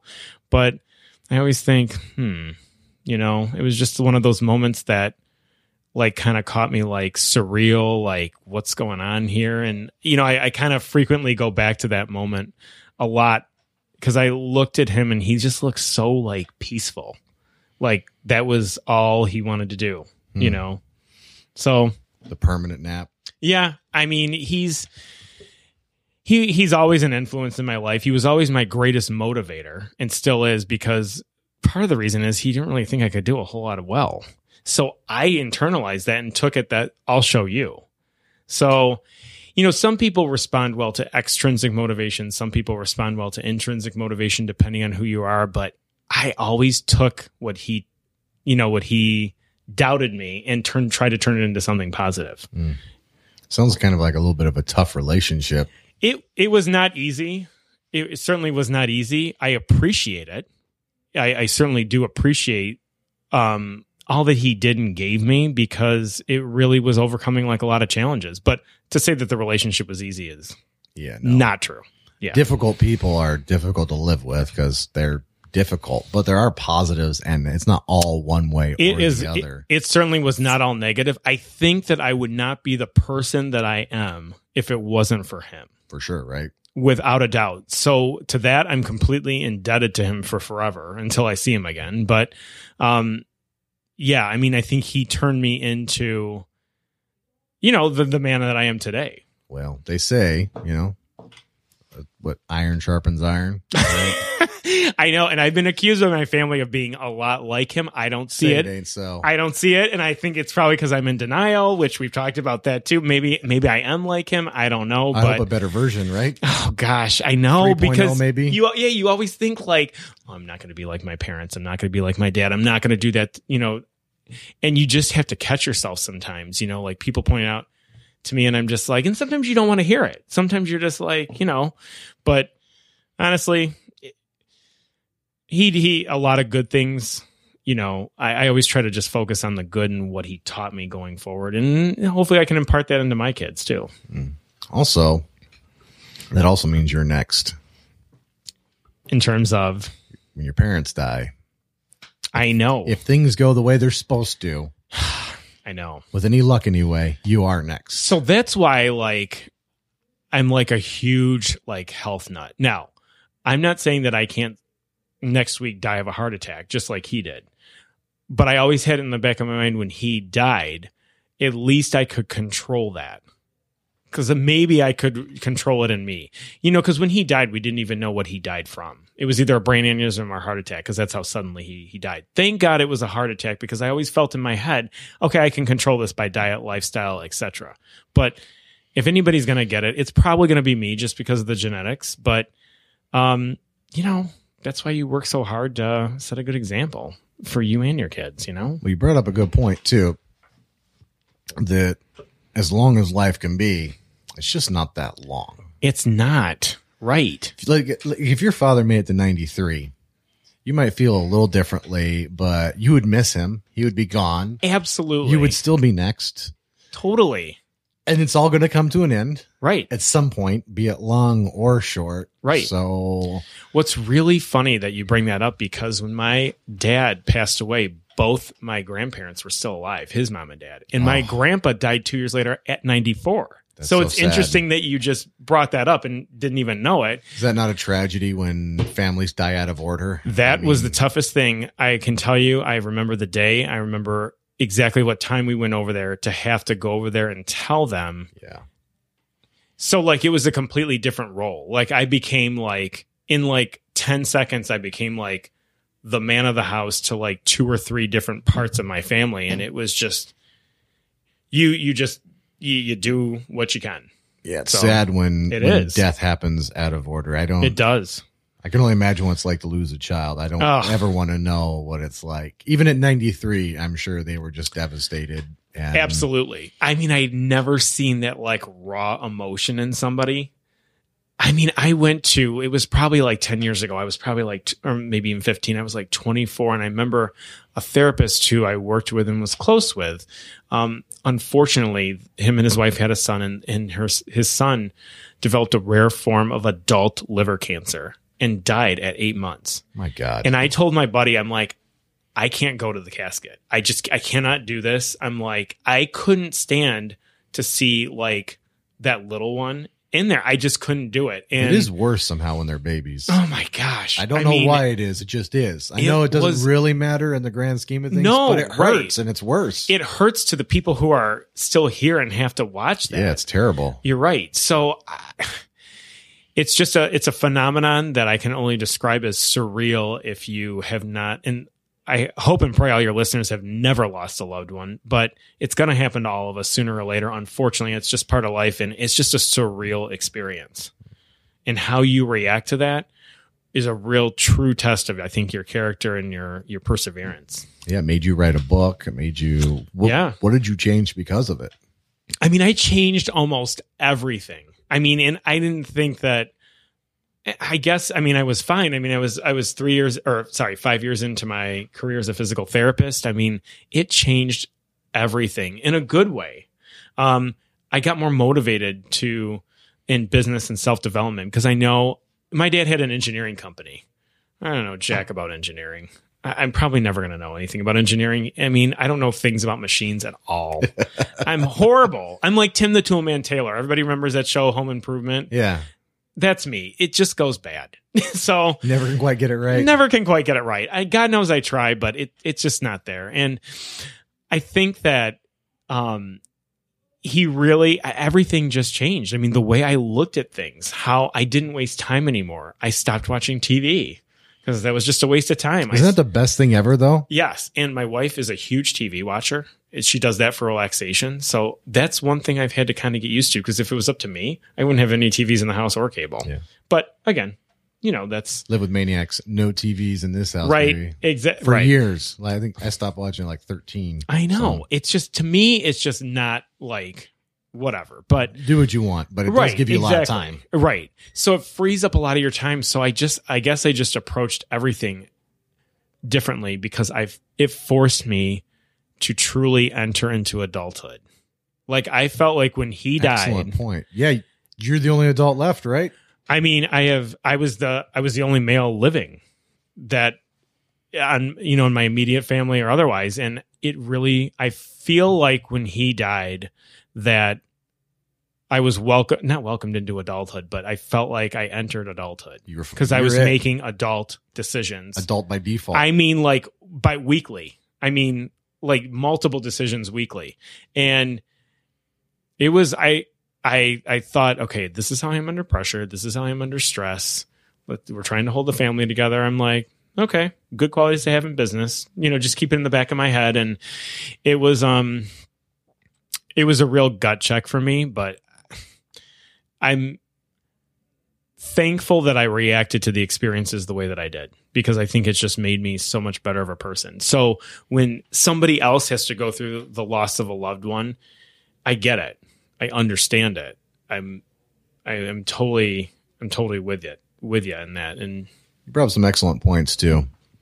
Control the stuff you can. Right. You can't control everything. You're not going to control people's attitudes, people's reactions, people's words. But you can take care of yourself. Right. You can eat better. You can work out. You can be more proactive about, you could die tomorrow. And if you died tomorrow, you'd feel a lot better knowing, if you know anything at all. Right. Right. That you did as much as you could before you went. I mean, when my dad died, I didn't know my wife. I didn't have any businesses. I was, stuck in the same job that I had. I mean, so much changed. My job changed. My attitude changed. I got a business. I met my wife a year later. I mean, everything. Do you think any of that would have happened if he would still be alive today? I don't know. I know if your aunt had balls, she'd be your uncle kind of question. Right. But, I don't know. Yeah. Because not that it was the kick in the pants that I needed, or I needed a kick in the ass, but it was an interesting question. Part of it also too, and I've told people this is going to sound really weird, but I always would make decisions and I would always have his voice in the back of my head, right? Well, when he passed away, the only voice I heard was mine. It's gone. And the voice I heard was mine. So I was able to make clear decisions, what I would do based on my information, not what he would have done. So it's just an interesting, process to go through. I don't think you ever stop going through it, but And there's not a day that goes by that I don't think about it. We should. It could be like 5 seconds or it could be 10 minutes or Sobering, whatever. But right? It is because, anytime, you bitch about things you don't want to do or the drudgery of chores or something, you're like, is it really that bad? Enjoy the time. Be grateful for the time that you have. Well, it's totally cliche. It is. It's also true. It is. Right. What would you do if you knew when you were going to die? See, we just go through life pretending like we're not. Right. Or that we have all this time that we were not promised, that we don't deserve. Right. That life's not going to be fair. No. You could just die at 8 months because of some stupid liver cancer or drop dead at 57 or, as Sam Harris so eloquently puts it, if you just live long enough, healthy enough, you could watch everyone you love die. Dying out of order is just a terrible tragedy. Why do we wait for why do we wait for these things? That's the thing. And I think that's the reason I get so frustrated with some people. I guess I just have a problem with people who aren't motivated to take advantage of every minute and second that they have here because they just don't know. You just don't know when it's going to be your last. And you have to think like, if I died tomorrow, okay, what impact did you have? I mean, what are you doing? So it's just, a lot of deep questions, but I'm constantly thinking about that stuff because I think they're just some of life's most important questions to answer. I think about it a lot too. Yeah. I think if you're not thinking about it, you better start. Right. You're already behind the 8 ball. Because no one's getting younger. Even if you did everything perfectly, you're going to watch everyone you ever cared about or loved die at some point. If you live long enough, healthy enough, even if you made it to 150, it's not all these bad things are going to happen. And it's exactly it. I went to 4 funerals in 2015 alone, all relatives that were 80 and above. And, just celebrating, I guess, the long life that all of those people lived was comforting to me, but it was also the fact that, it doesn't matter. Like if you live 80 years or 20 years, you have to do the most you can with the time that you have. And that's it. And you don't know how much you have. So it's the question. You got to strike a balance, right? You can't work like a maniac and not live life. No, right. Which again, some people have accused me of. Yeah, I am guilty as fuck of that. I know, right? Yeah, exactly. I'm not even pretending to be anything else. Right. I do make attempts. Right. Exactly. And that's all you can do. Genuine, certified, 100% with various degrees of success. I make attempts to it. Right. I mean, one of the things that my wife likes to do, which is very, very hard for me to do, she likes to watch an occasional movie. Do you want to watch the movie with me? No, I don't. Jesus. Yeah. Right. So I'm like, yes, I'll watch the movie with you. That's a good answer, Eric.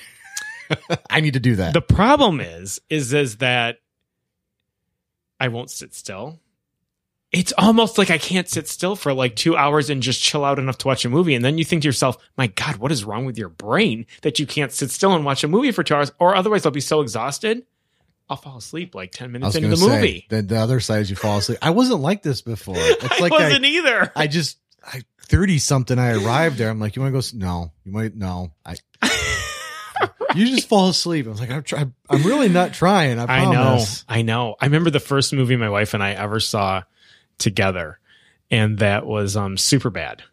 Dude, I love that movie. It is the best movie. And I remember the one thing we remember about that movie, besides the fact that it was so funny, is, and we actually saw it in a theater in Southfield. There was another couple, only one other couple in the movie theater.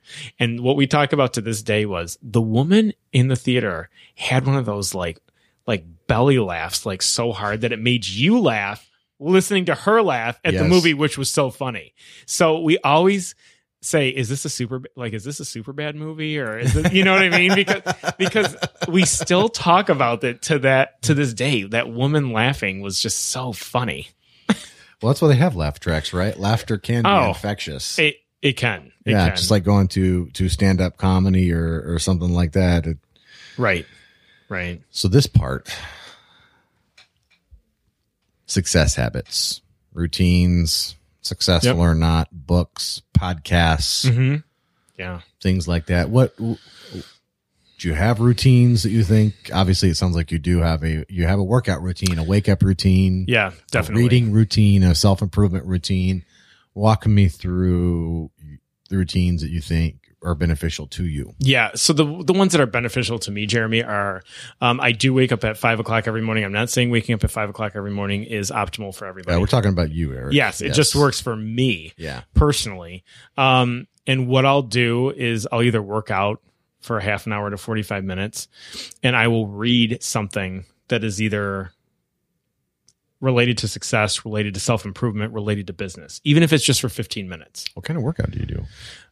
Now, I belong to a gym, but lately for cardio, I've been doing, believe it or not, those T25 workouts. What are those? I haven't heard. Okay, so the guy's name is Sean T. Oh, and he's like, yeah. He's on TV right now. Dude, like, those look sick. okay, so he's on TV right now because there's like some dance CD, but it's not that. Like that's just the product he's You don't promoting dance right early in the morning, Eric? I don't dance by early yourself? in the morning. No. Not G.I. Joe. right. They'll never understand. They'll be like, these guys are so uptight. It's like, just try it. Try growing up, late 70s, early 80s. That's right. And be effeminate at all. All right. Oh, I mean, are you kidding? I mean, back then, Dude, my gosh, I know Are you that's kidding? when it was like, shut up, faggot. Like it was just a part of the vocabulary. When you It's go a- back now, you're just horrified. Totally. That people Horrified. even talked like that or even thought like that. Just absolutely horrified. But it did happen and it did exist. No, so. absolutely. Absolutely. It was very traditional masculine roles when we were growing up. And then try if you being in the deviated military. from that, Where it's hyper masculinity. exactly. Yeah, it's just Exactly. disgusting. that Right. Just if you were to record it, you would think you were recording like a Klan rally or something like that. It'd be that yeah. kind of intense, that far Right. one way. I can totally see that. But so, and at night, what I'll usually do is I will either close it with some more reading or a podcast is what I do. I like Entrepreneur on Fire. That's a that good one. podcast. Yeah. I really enjoy that because not only do they have people who've made, multiple millions of dollars, they also have some startup people on there. They also have some people who, you would never think to connect with ordinarily because your interests are different, but you have a commonality in the fact that you're a business owner and entrepreneur. So I really like that one. I like School of Greatness too. That's again more of a motivational, like School of Greatness. Yes. I've not heard of that one. yeah, School of Greatness. The reason I like it I'm is gonna look that because up while you talk. it is a the guy's name is Lewis Howes, I think is how you pronounce his last name. He had a football injury. He was trying out for a professional football team, was broke on his sister's couch. I mean, went through a bunch of stuff, sexual abuse when he was younger, and he really has some interesting guests. Now, probably some of the guests overlap with Entrepreneur on Fire too, but I just enjoy some of the people he has on and some of I their like stories. overlap because you get a different take of it. It's so true. Depending on how the interview or the podcast is, I completely agree with Yeah. that because I'm like, oh, I didn't pick this up last time when I listened to the podcast on Entrepreneur on Fire or vice versa. So those are the two that I like to focus on. I really think. I found it. Thank you. School of Greatness. Here we Yep. go. Yep. It's a cool thing. It's going in Jeremy's phone. It's here now. Yeah, sometimes he'll do the podcast himself. Sometimes he'll have guests on.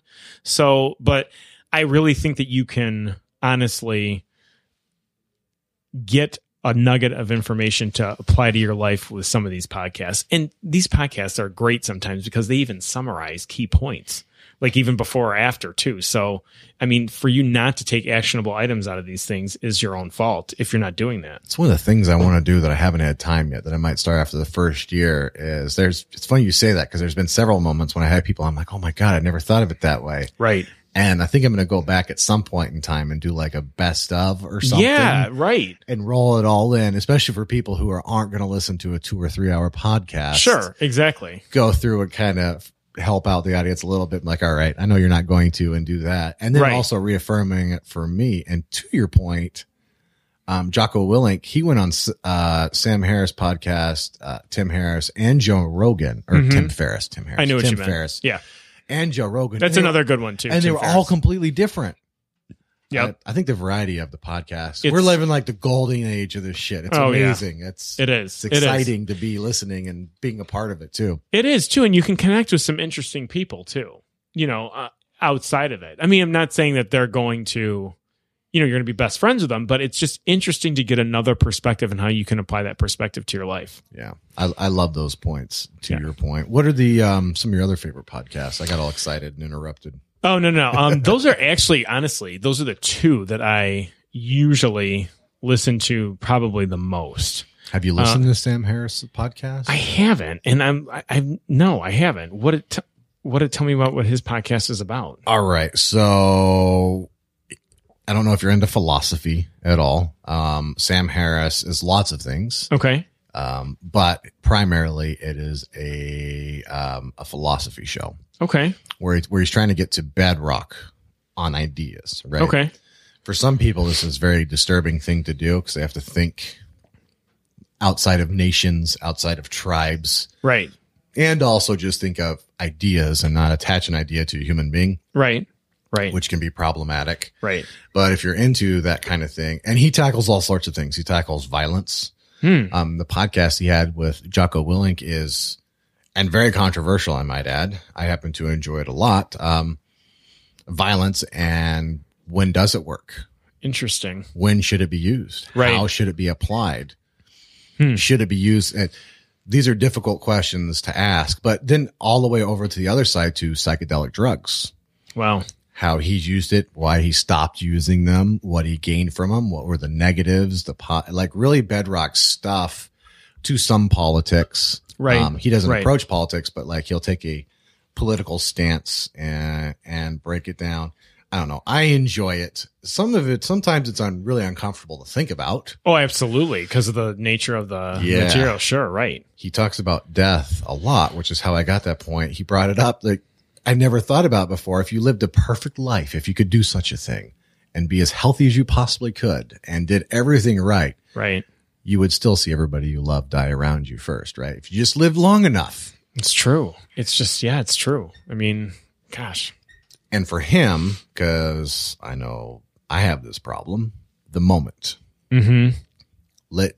For what I try, I have a small, I'm talking micro, all right? I'm just at the very first step, a 2 or 3 meditation process, 2 or 3 minute meditation. That's all I can do. That's It's a fine. start. Yeah. Have you, they suggest 15 minutes or working your way up to I'm 15 minutes. so I far can't do away 15 from that. minutes. Yeah. Yeah. Right.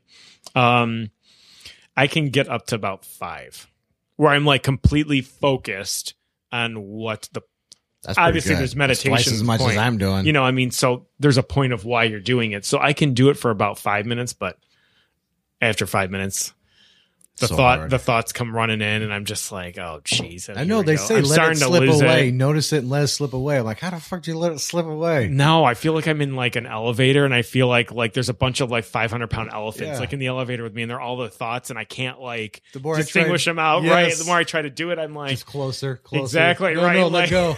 Okay, I'm done. right, For those right. listening, I just literally put my hand like this. You could hear it. That's what it feels like after 3 minutes. It's like it's a pillow trying to smother But me. hey, at least it's 3 minutes. Yeah, it's a start. It's better than nothing. Because he brings up an excellent point. All we have is the moment. Right. The past Right. is a memory in the present, and the future is anxiety in the Yep. present. Right. All you have is the present, and yet we spend most of our time regretting the past with anxiety for the future. Or bitching about the past, or pretending we have a crystal ball looking into the future. I mean, Or tragically ignoring our children and our loved ones. How many people do that Right. while obsessing over these things? Right. It's called the Waking Up Sam Harris podcast.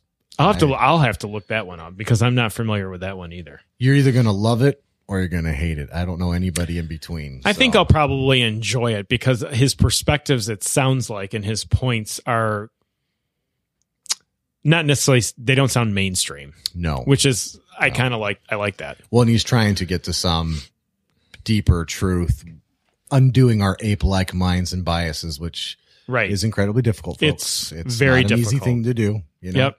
Yeah. Especially when you've believed that that's been the norm for how long. Oh, yeah. Dude, Right.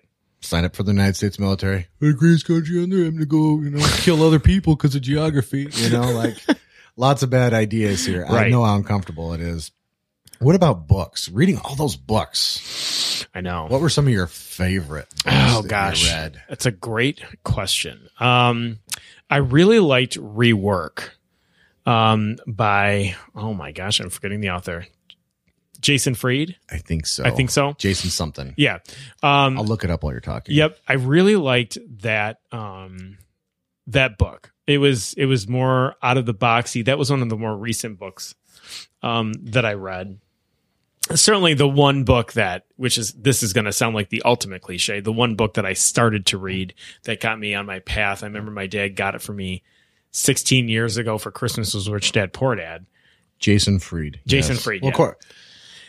It's such a simple book, but if you've never thought that way before, how would you think it without reading the book? Exactly. So that's why I was so appreciative of that book, obviously. One other book that I like, and it's almost like a daily reader. I know you know John Maxwell. Yeah, absolutely. Yeah. I have somebody bought me for Christmas one year, like a daily reader. And it has just like either a motivational thing or a business lesson with a practical example every day. So I enjoy reading that every day just because it sharpens your focus a little bit. But my philosophy is there's so many books and so little time. But those are some of my favorites that I like. Good to Great was also very, very good. That's a good book. In terms of them delving into the detail and That's hard to do too. How do you let go of what got you good? Exactly. When it's keeping you from being great. I feel like that's my struggle right now.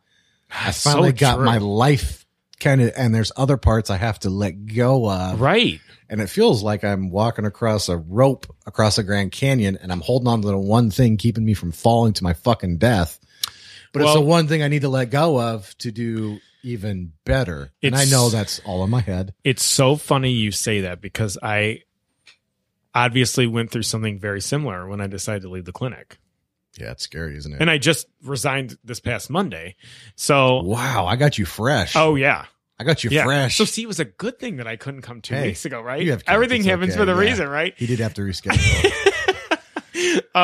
So I got you fresh on the it was released into the wild. That is exactly how I felt though. Exactly. Like I felt like I was walking on a tightrope and I couldn't break free from not the security blanket, but the good to get to the great. Well, because that's what got you here. Right. But that's not what's going to get me to where I want to go. Excellent point. Hard to let go. Right. So I'll let you know when I figure it out. Yeah, right. I mean, if and when. Yeah, and I'm not saying that it's going to work or not going to work, but I knew I had to make that decision because I don't just want to be good. And I think that's part of the disease all of us entrepreneurs and business people have. We never just want to be good. We always want to be great or the best. Well, the great ones stick around. The good ones don't. Right. That's another good point. Yeah. I don't know anybody good who sticks around. Right. You want to have sticking power and lasting power. And the only way to do that is you got to make some drastic changes. I try and think of it as reliable over decades too. Right. That's something fine to aspire to. Absolutely. I mean, there's something to be said with that slow and steady wins the race. I mean, we want to do, we want to do everything at lightning speed. I'm guilty of it worse than most, but I just really think that slow and steady applies in many, many cases sometimes. Well, I have noticed that the people who can think in terms of decades do way better than people like me at the beginning anyway, who thought in terms of quarters or just a few years. Right. That's not, you do have to pay attention to that, but the ones who had just, it seems like they had great success. They actually just had a great patient plan and they executed the plan very well. Right. And they had to make the same changes. They were just thinking longer term, which you apply time. And here we are again, applying time. Exactly. It's obvious what the benefits to thinking long-term are, but it can be very difficult for me, extremely difficult for me to think in those kind of terms. Oh yeah. Because everything's so uncertain too. You don't know. I mean, you can do your best plans, but the best laid plans can get blown to smithereens sometimes, and you have to have the ability to adjust and tweak, to what you're doing. I mean, who knew? I mean, you could be sitting, in a room and meeting your business partner. You never You don't know. even know. Like Yeah. how I did. I mean, it's just so interesting, I guess, how life works out sometimes. But yeah, you need to have a plan. Everybody needs to have a plan, or otherwise, what are you shooting for? I have a question for you. Do you have a problem quitting?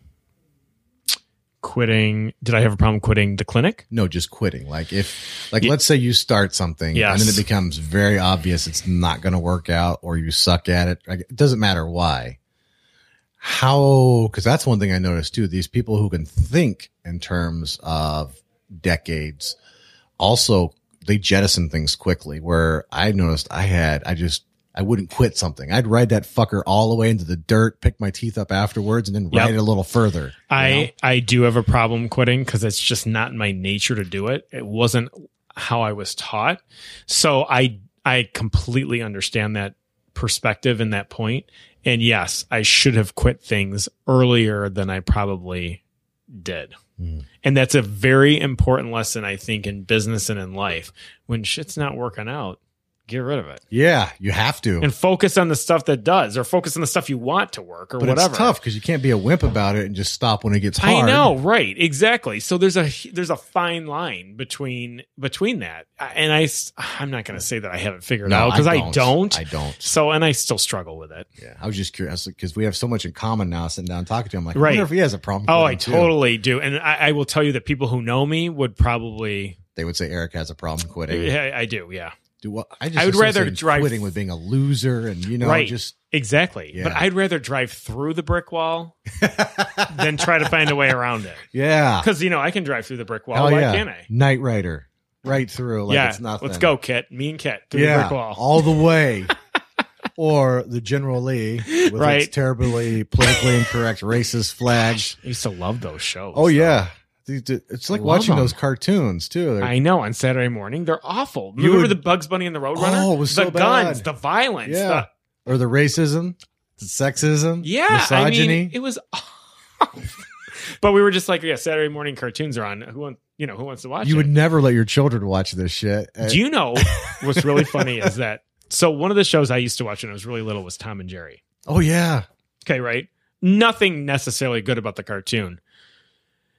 I can't remember if it was my wife or my mother-in-law let my son watch Tom and Jerry. I'm like, you can't do that. oh man. hell no. no, No. This is a little too violent for. Violence is real. It's not a play. Yeah, thing. exactly. Yeah. This is an 80s and 90s cartoon, and this. But remarkably enough, though, and I don't know why this is. Well, yeah, I do. There was no internet, but yeah. yeah, so I know the answer. But I don't ever remember when we were growing up, schools getting blown up, bomb scares in schools. I mean, the last thing I ever thought about when I was in high school was a bomb scare or someone coming in with a gun. I was focused on sports, girls in school. Oh yeah. I mean, nothing else really. No violence in your school? I mean, There are plenty of violence in my schools. I went to 13 different schools. So oh, really? yeah. Well, military life, right? Moving around everywhere. True. 13 different schools. I mean, there was an occasional, No shootings though. Yeah, there was an were shootings. occasional fight, but there wasn't like any. I mean, nothing like what they have now. Like some of my patients who are kids, they talk about it like, oh yeah, we had a bomb threat today. Like, I went to lunch, I had a ham and cheese sandwich, and then we had a bomb threat. So you didn't have, I'm like asking, oh my God, like, did you have to evacuate the school? Like, what happened? And they're like talking, while they're on the phone, mind you, and saying, yeah, I think we just had to evacuate the building. Okay.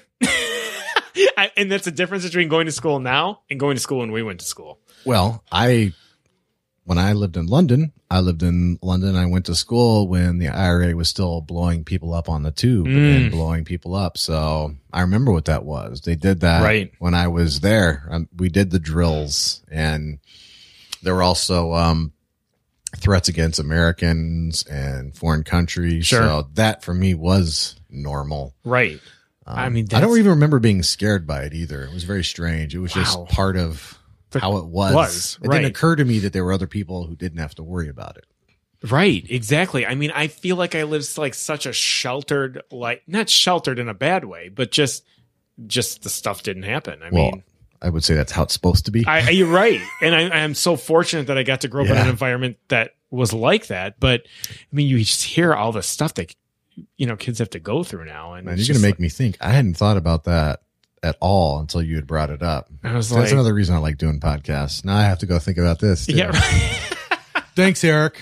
No problem. Let me go process this further trauma. Seriously. I mean, I'll go watch some racist Tom and Jerry. Those cartoons are terrifying. It's funny you brought that up. Aren't they? I mean, like when I think about what happened, there was always somebody like dying or getting blown up or something. I mean, and it's weird. Like I would never let my kids watch that now.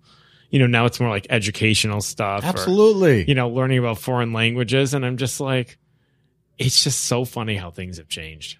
In a good way. In a very good way. Yeah. Yeah. In a good way. By the way, you can raise kids without extreme violence. It's possible and preferable. Right. Exactly. Yeah. Right. Exactly. Like, please, let's just. Everything you're worried about, you actually get with violence, and you get what you're not worried about if you stop the violence. Exactly. But it's difficult to do. All right. What about examples? Is there anybody or entrepreneurs or people? I know Father was a big example in your life, right? Sure. That sounds like definitely a big one. But if there was another, I'd be interested. That is a really good question. Like who? And maybe it's nobody. I don't know. God, I'm going to get so lambasted for this, especially with the current political climate. But I always thought Donald Trump was fascinating for the way that he conducted his business, the little I know of it, and for the way that he seemed, at least from what we know, to bounce back from adversity and difficulty. He did. I mean, he's been bankrupt more than once, I think, but maybe I have my facts incorrect. Not personally, just his businesses. Just the businesses, right. And which is confusing for people who've never run a business. Correct. They don't know. They think he has no money personally, and how does he live in what he was? And that's not true, right? He actually paid all those people back. He just seems bankrupt. I just like him because he's confident in himself. He doesn't necessarily care what you think about how he runs his business, and he knows what he's doing and where he wants to go. But he's probably, obviously, maybe a generous person on the side too, in terms of charitable. So again, as a model before he ran for president. No, Eric, he's evil. He hates. He hates baby Major Jesus and Mexicans. I mean, all this stuff. I mean, good Lord. But you have to respect, which I do think a lot of people, you may not agree with him politically, and that's fine. But I think a lot of people respect where he's come from in business. Not talking about his personal life, not talking about his political life, just focused right on the business aspect of him. I love how he's just mangling the Republican Party. I don't know. I think it's kind of funny myself. Like, let me just say this, Jeremy. I have not watched 1 second of a Republican debate. It's great. I have not. You got to watch them all. So, yeah, I have not. So, I don't know really what goes on. It's the best election cycle ever. You're missing out on all the good. I heard there's one tonight, I think. Hillary is now a racist, misogynist. She has a vagina, but somehow she's a racist, misogynist. Oh, geez. The left turned on her like... you think the right has attacked Hillary. You got to look how the left, they're doing all the work for the right, tearing her down, trying to get Bernie Sanders. And it's like watching them eat their young a little bit. Like they're not going to go that far. Oh no, they did. There's no depths. It's kind of morose. Right. You have to be a certain personality to enjoy this kind of thing. But, I also kind of love those entrepreneurs who have, kind of a social bent to what they're doing too. The only one that pops into my head, not because, I do respect what he does, is the guy who owns Tom's Shoes. I think his name is Blake. Oh yeah, buy one. You buy a shoe. Yes, and he'll give somebody a shoe. Correct. Because a lot of the world don't. So many people have adopted that model with their product that I think he was probably one of the pioneers who trumpeted that. First. I really do think that that's great. I'm not saying all businesses can be like that you can match product for product, because some people don't sell products. But I do really enjoy that thinking because nobody's really ever thought of that before. I love to it. that point. I love it because it proves that one person can do something in the free market. 'Cause Right. That's something I hate. Like, what would we do without the violence of the state making people do things? And And he proved that you can there do are it problems worldwide. you right. can solve Right. using And- the free market without violence. Exactly. Exactly. And I think that he's found a way, and I think that he's almost patterned a business model out of that. So, and I got to tell you, some of these entrepreneurs who go on the Shark Tank show, Oh, good. That's great.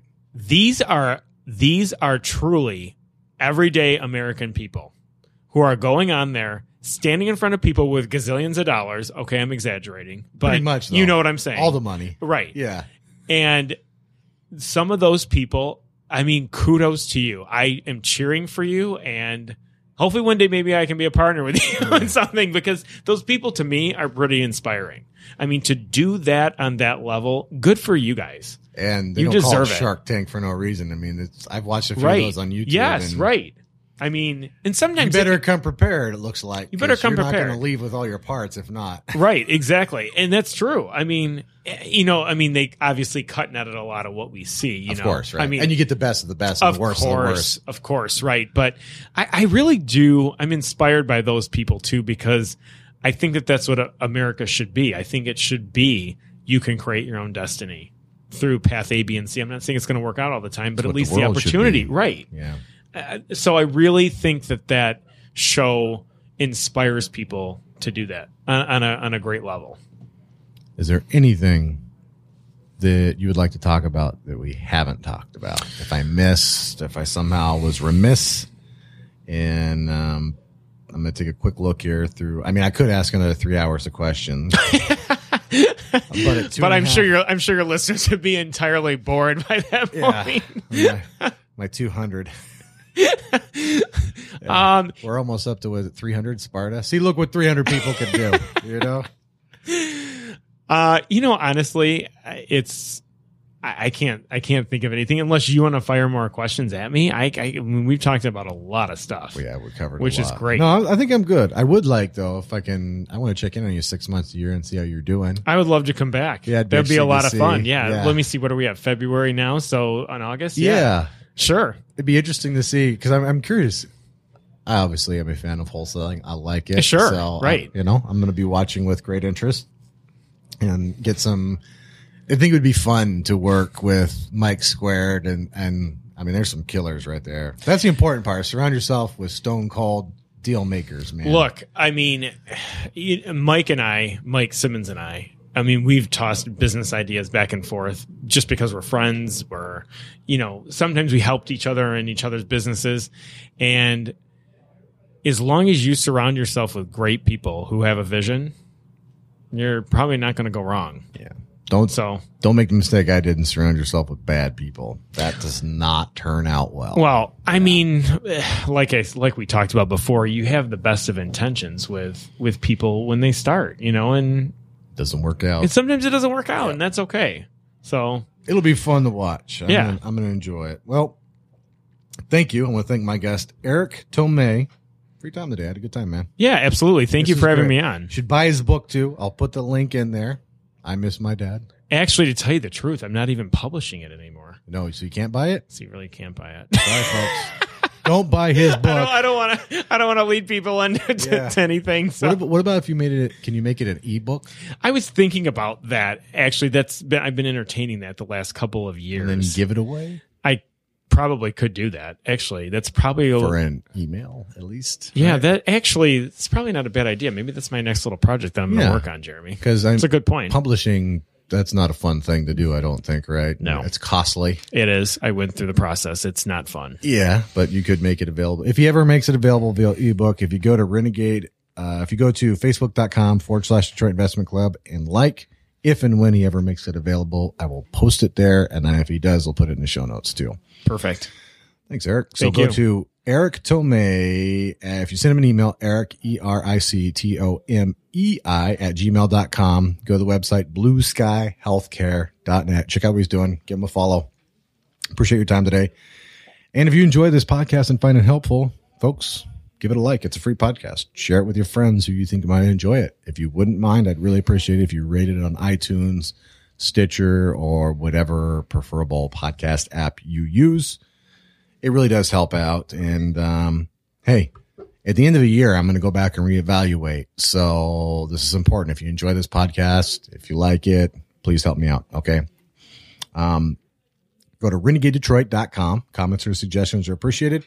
If you're interested in attending the local meetings, go to meetup.com/Renegade Detroit Investors or Facebook.com/Detroit Investment Club. Hit me up on Twitter at Jeremy Burgess. If and whenever get around to editing these videos somehow, go to youtube.com/user/Detroit Wholesalers. I keep putting that out there as motivation for myself, and maybe I'll eventually get to it. I appreciate your patience with that, folks. And as I wrap up this podcast, you know it's coming. I want to take a moment to encourage you to take the steps you need to become financially independent. I'm going to say this every week, man. Get off your ass and do some shit, all right? Nobody's going to save you. If you haven't figured that out yet, you have to save yourself and then save everybody else around you too if you can, all right? I know there are distractions, mistakes, poisonous people, bad starts in life. I get it. You'll make mistakes. I get it, man. Pick a goal, stick with it. Don't give up. Do something every day. Get you closer, even if it's one step. And thank you so much for listening. I really do appreciate your attention. I know you could be doing lots of other things, so thank you. And until next week, crush it.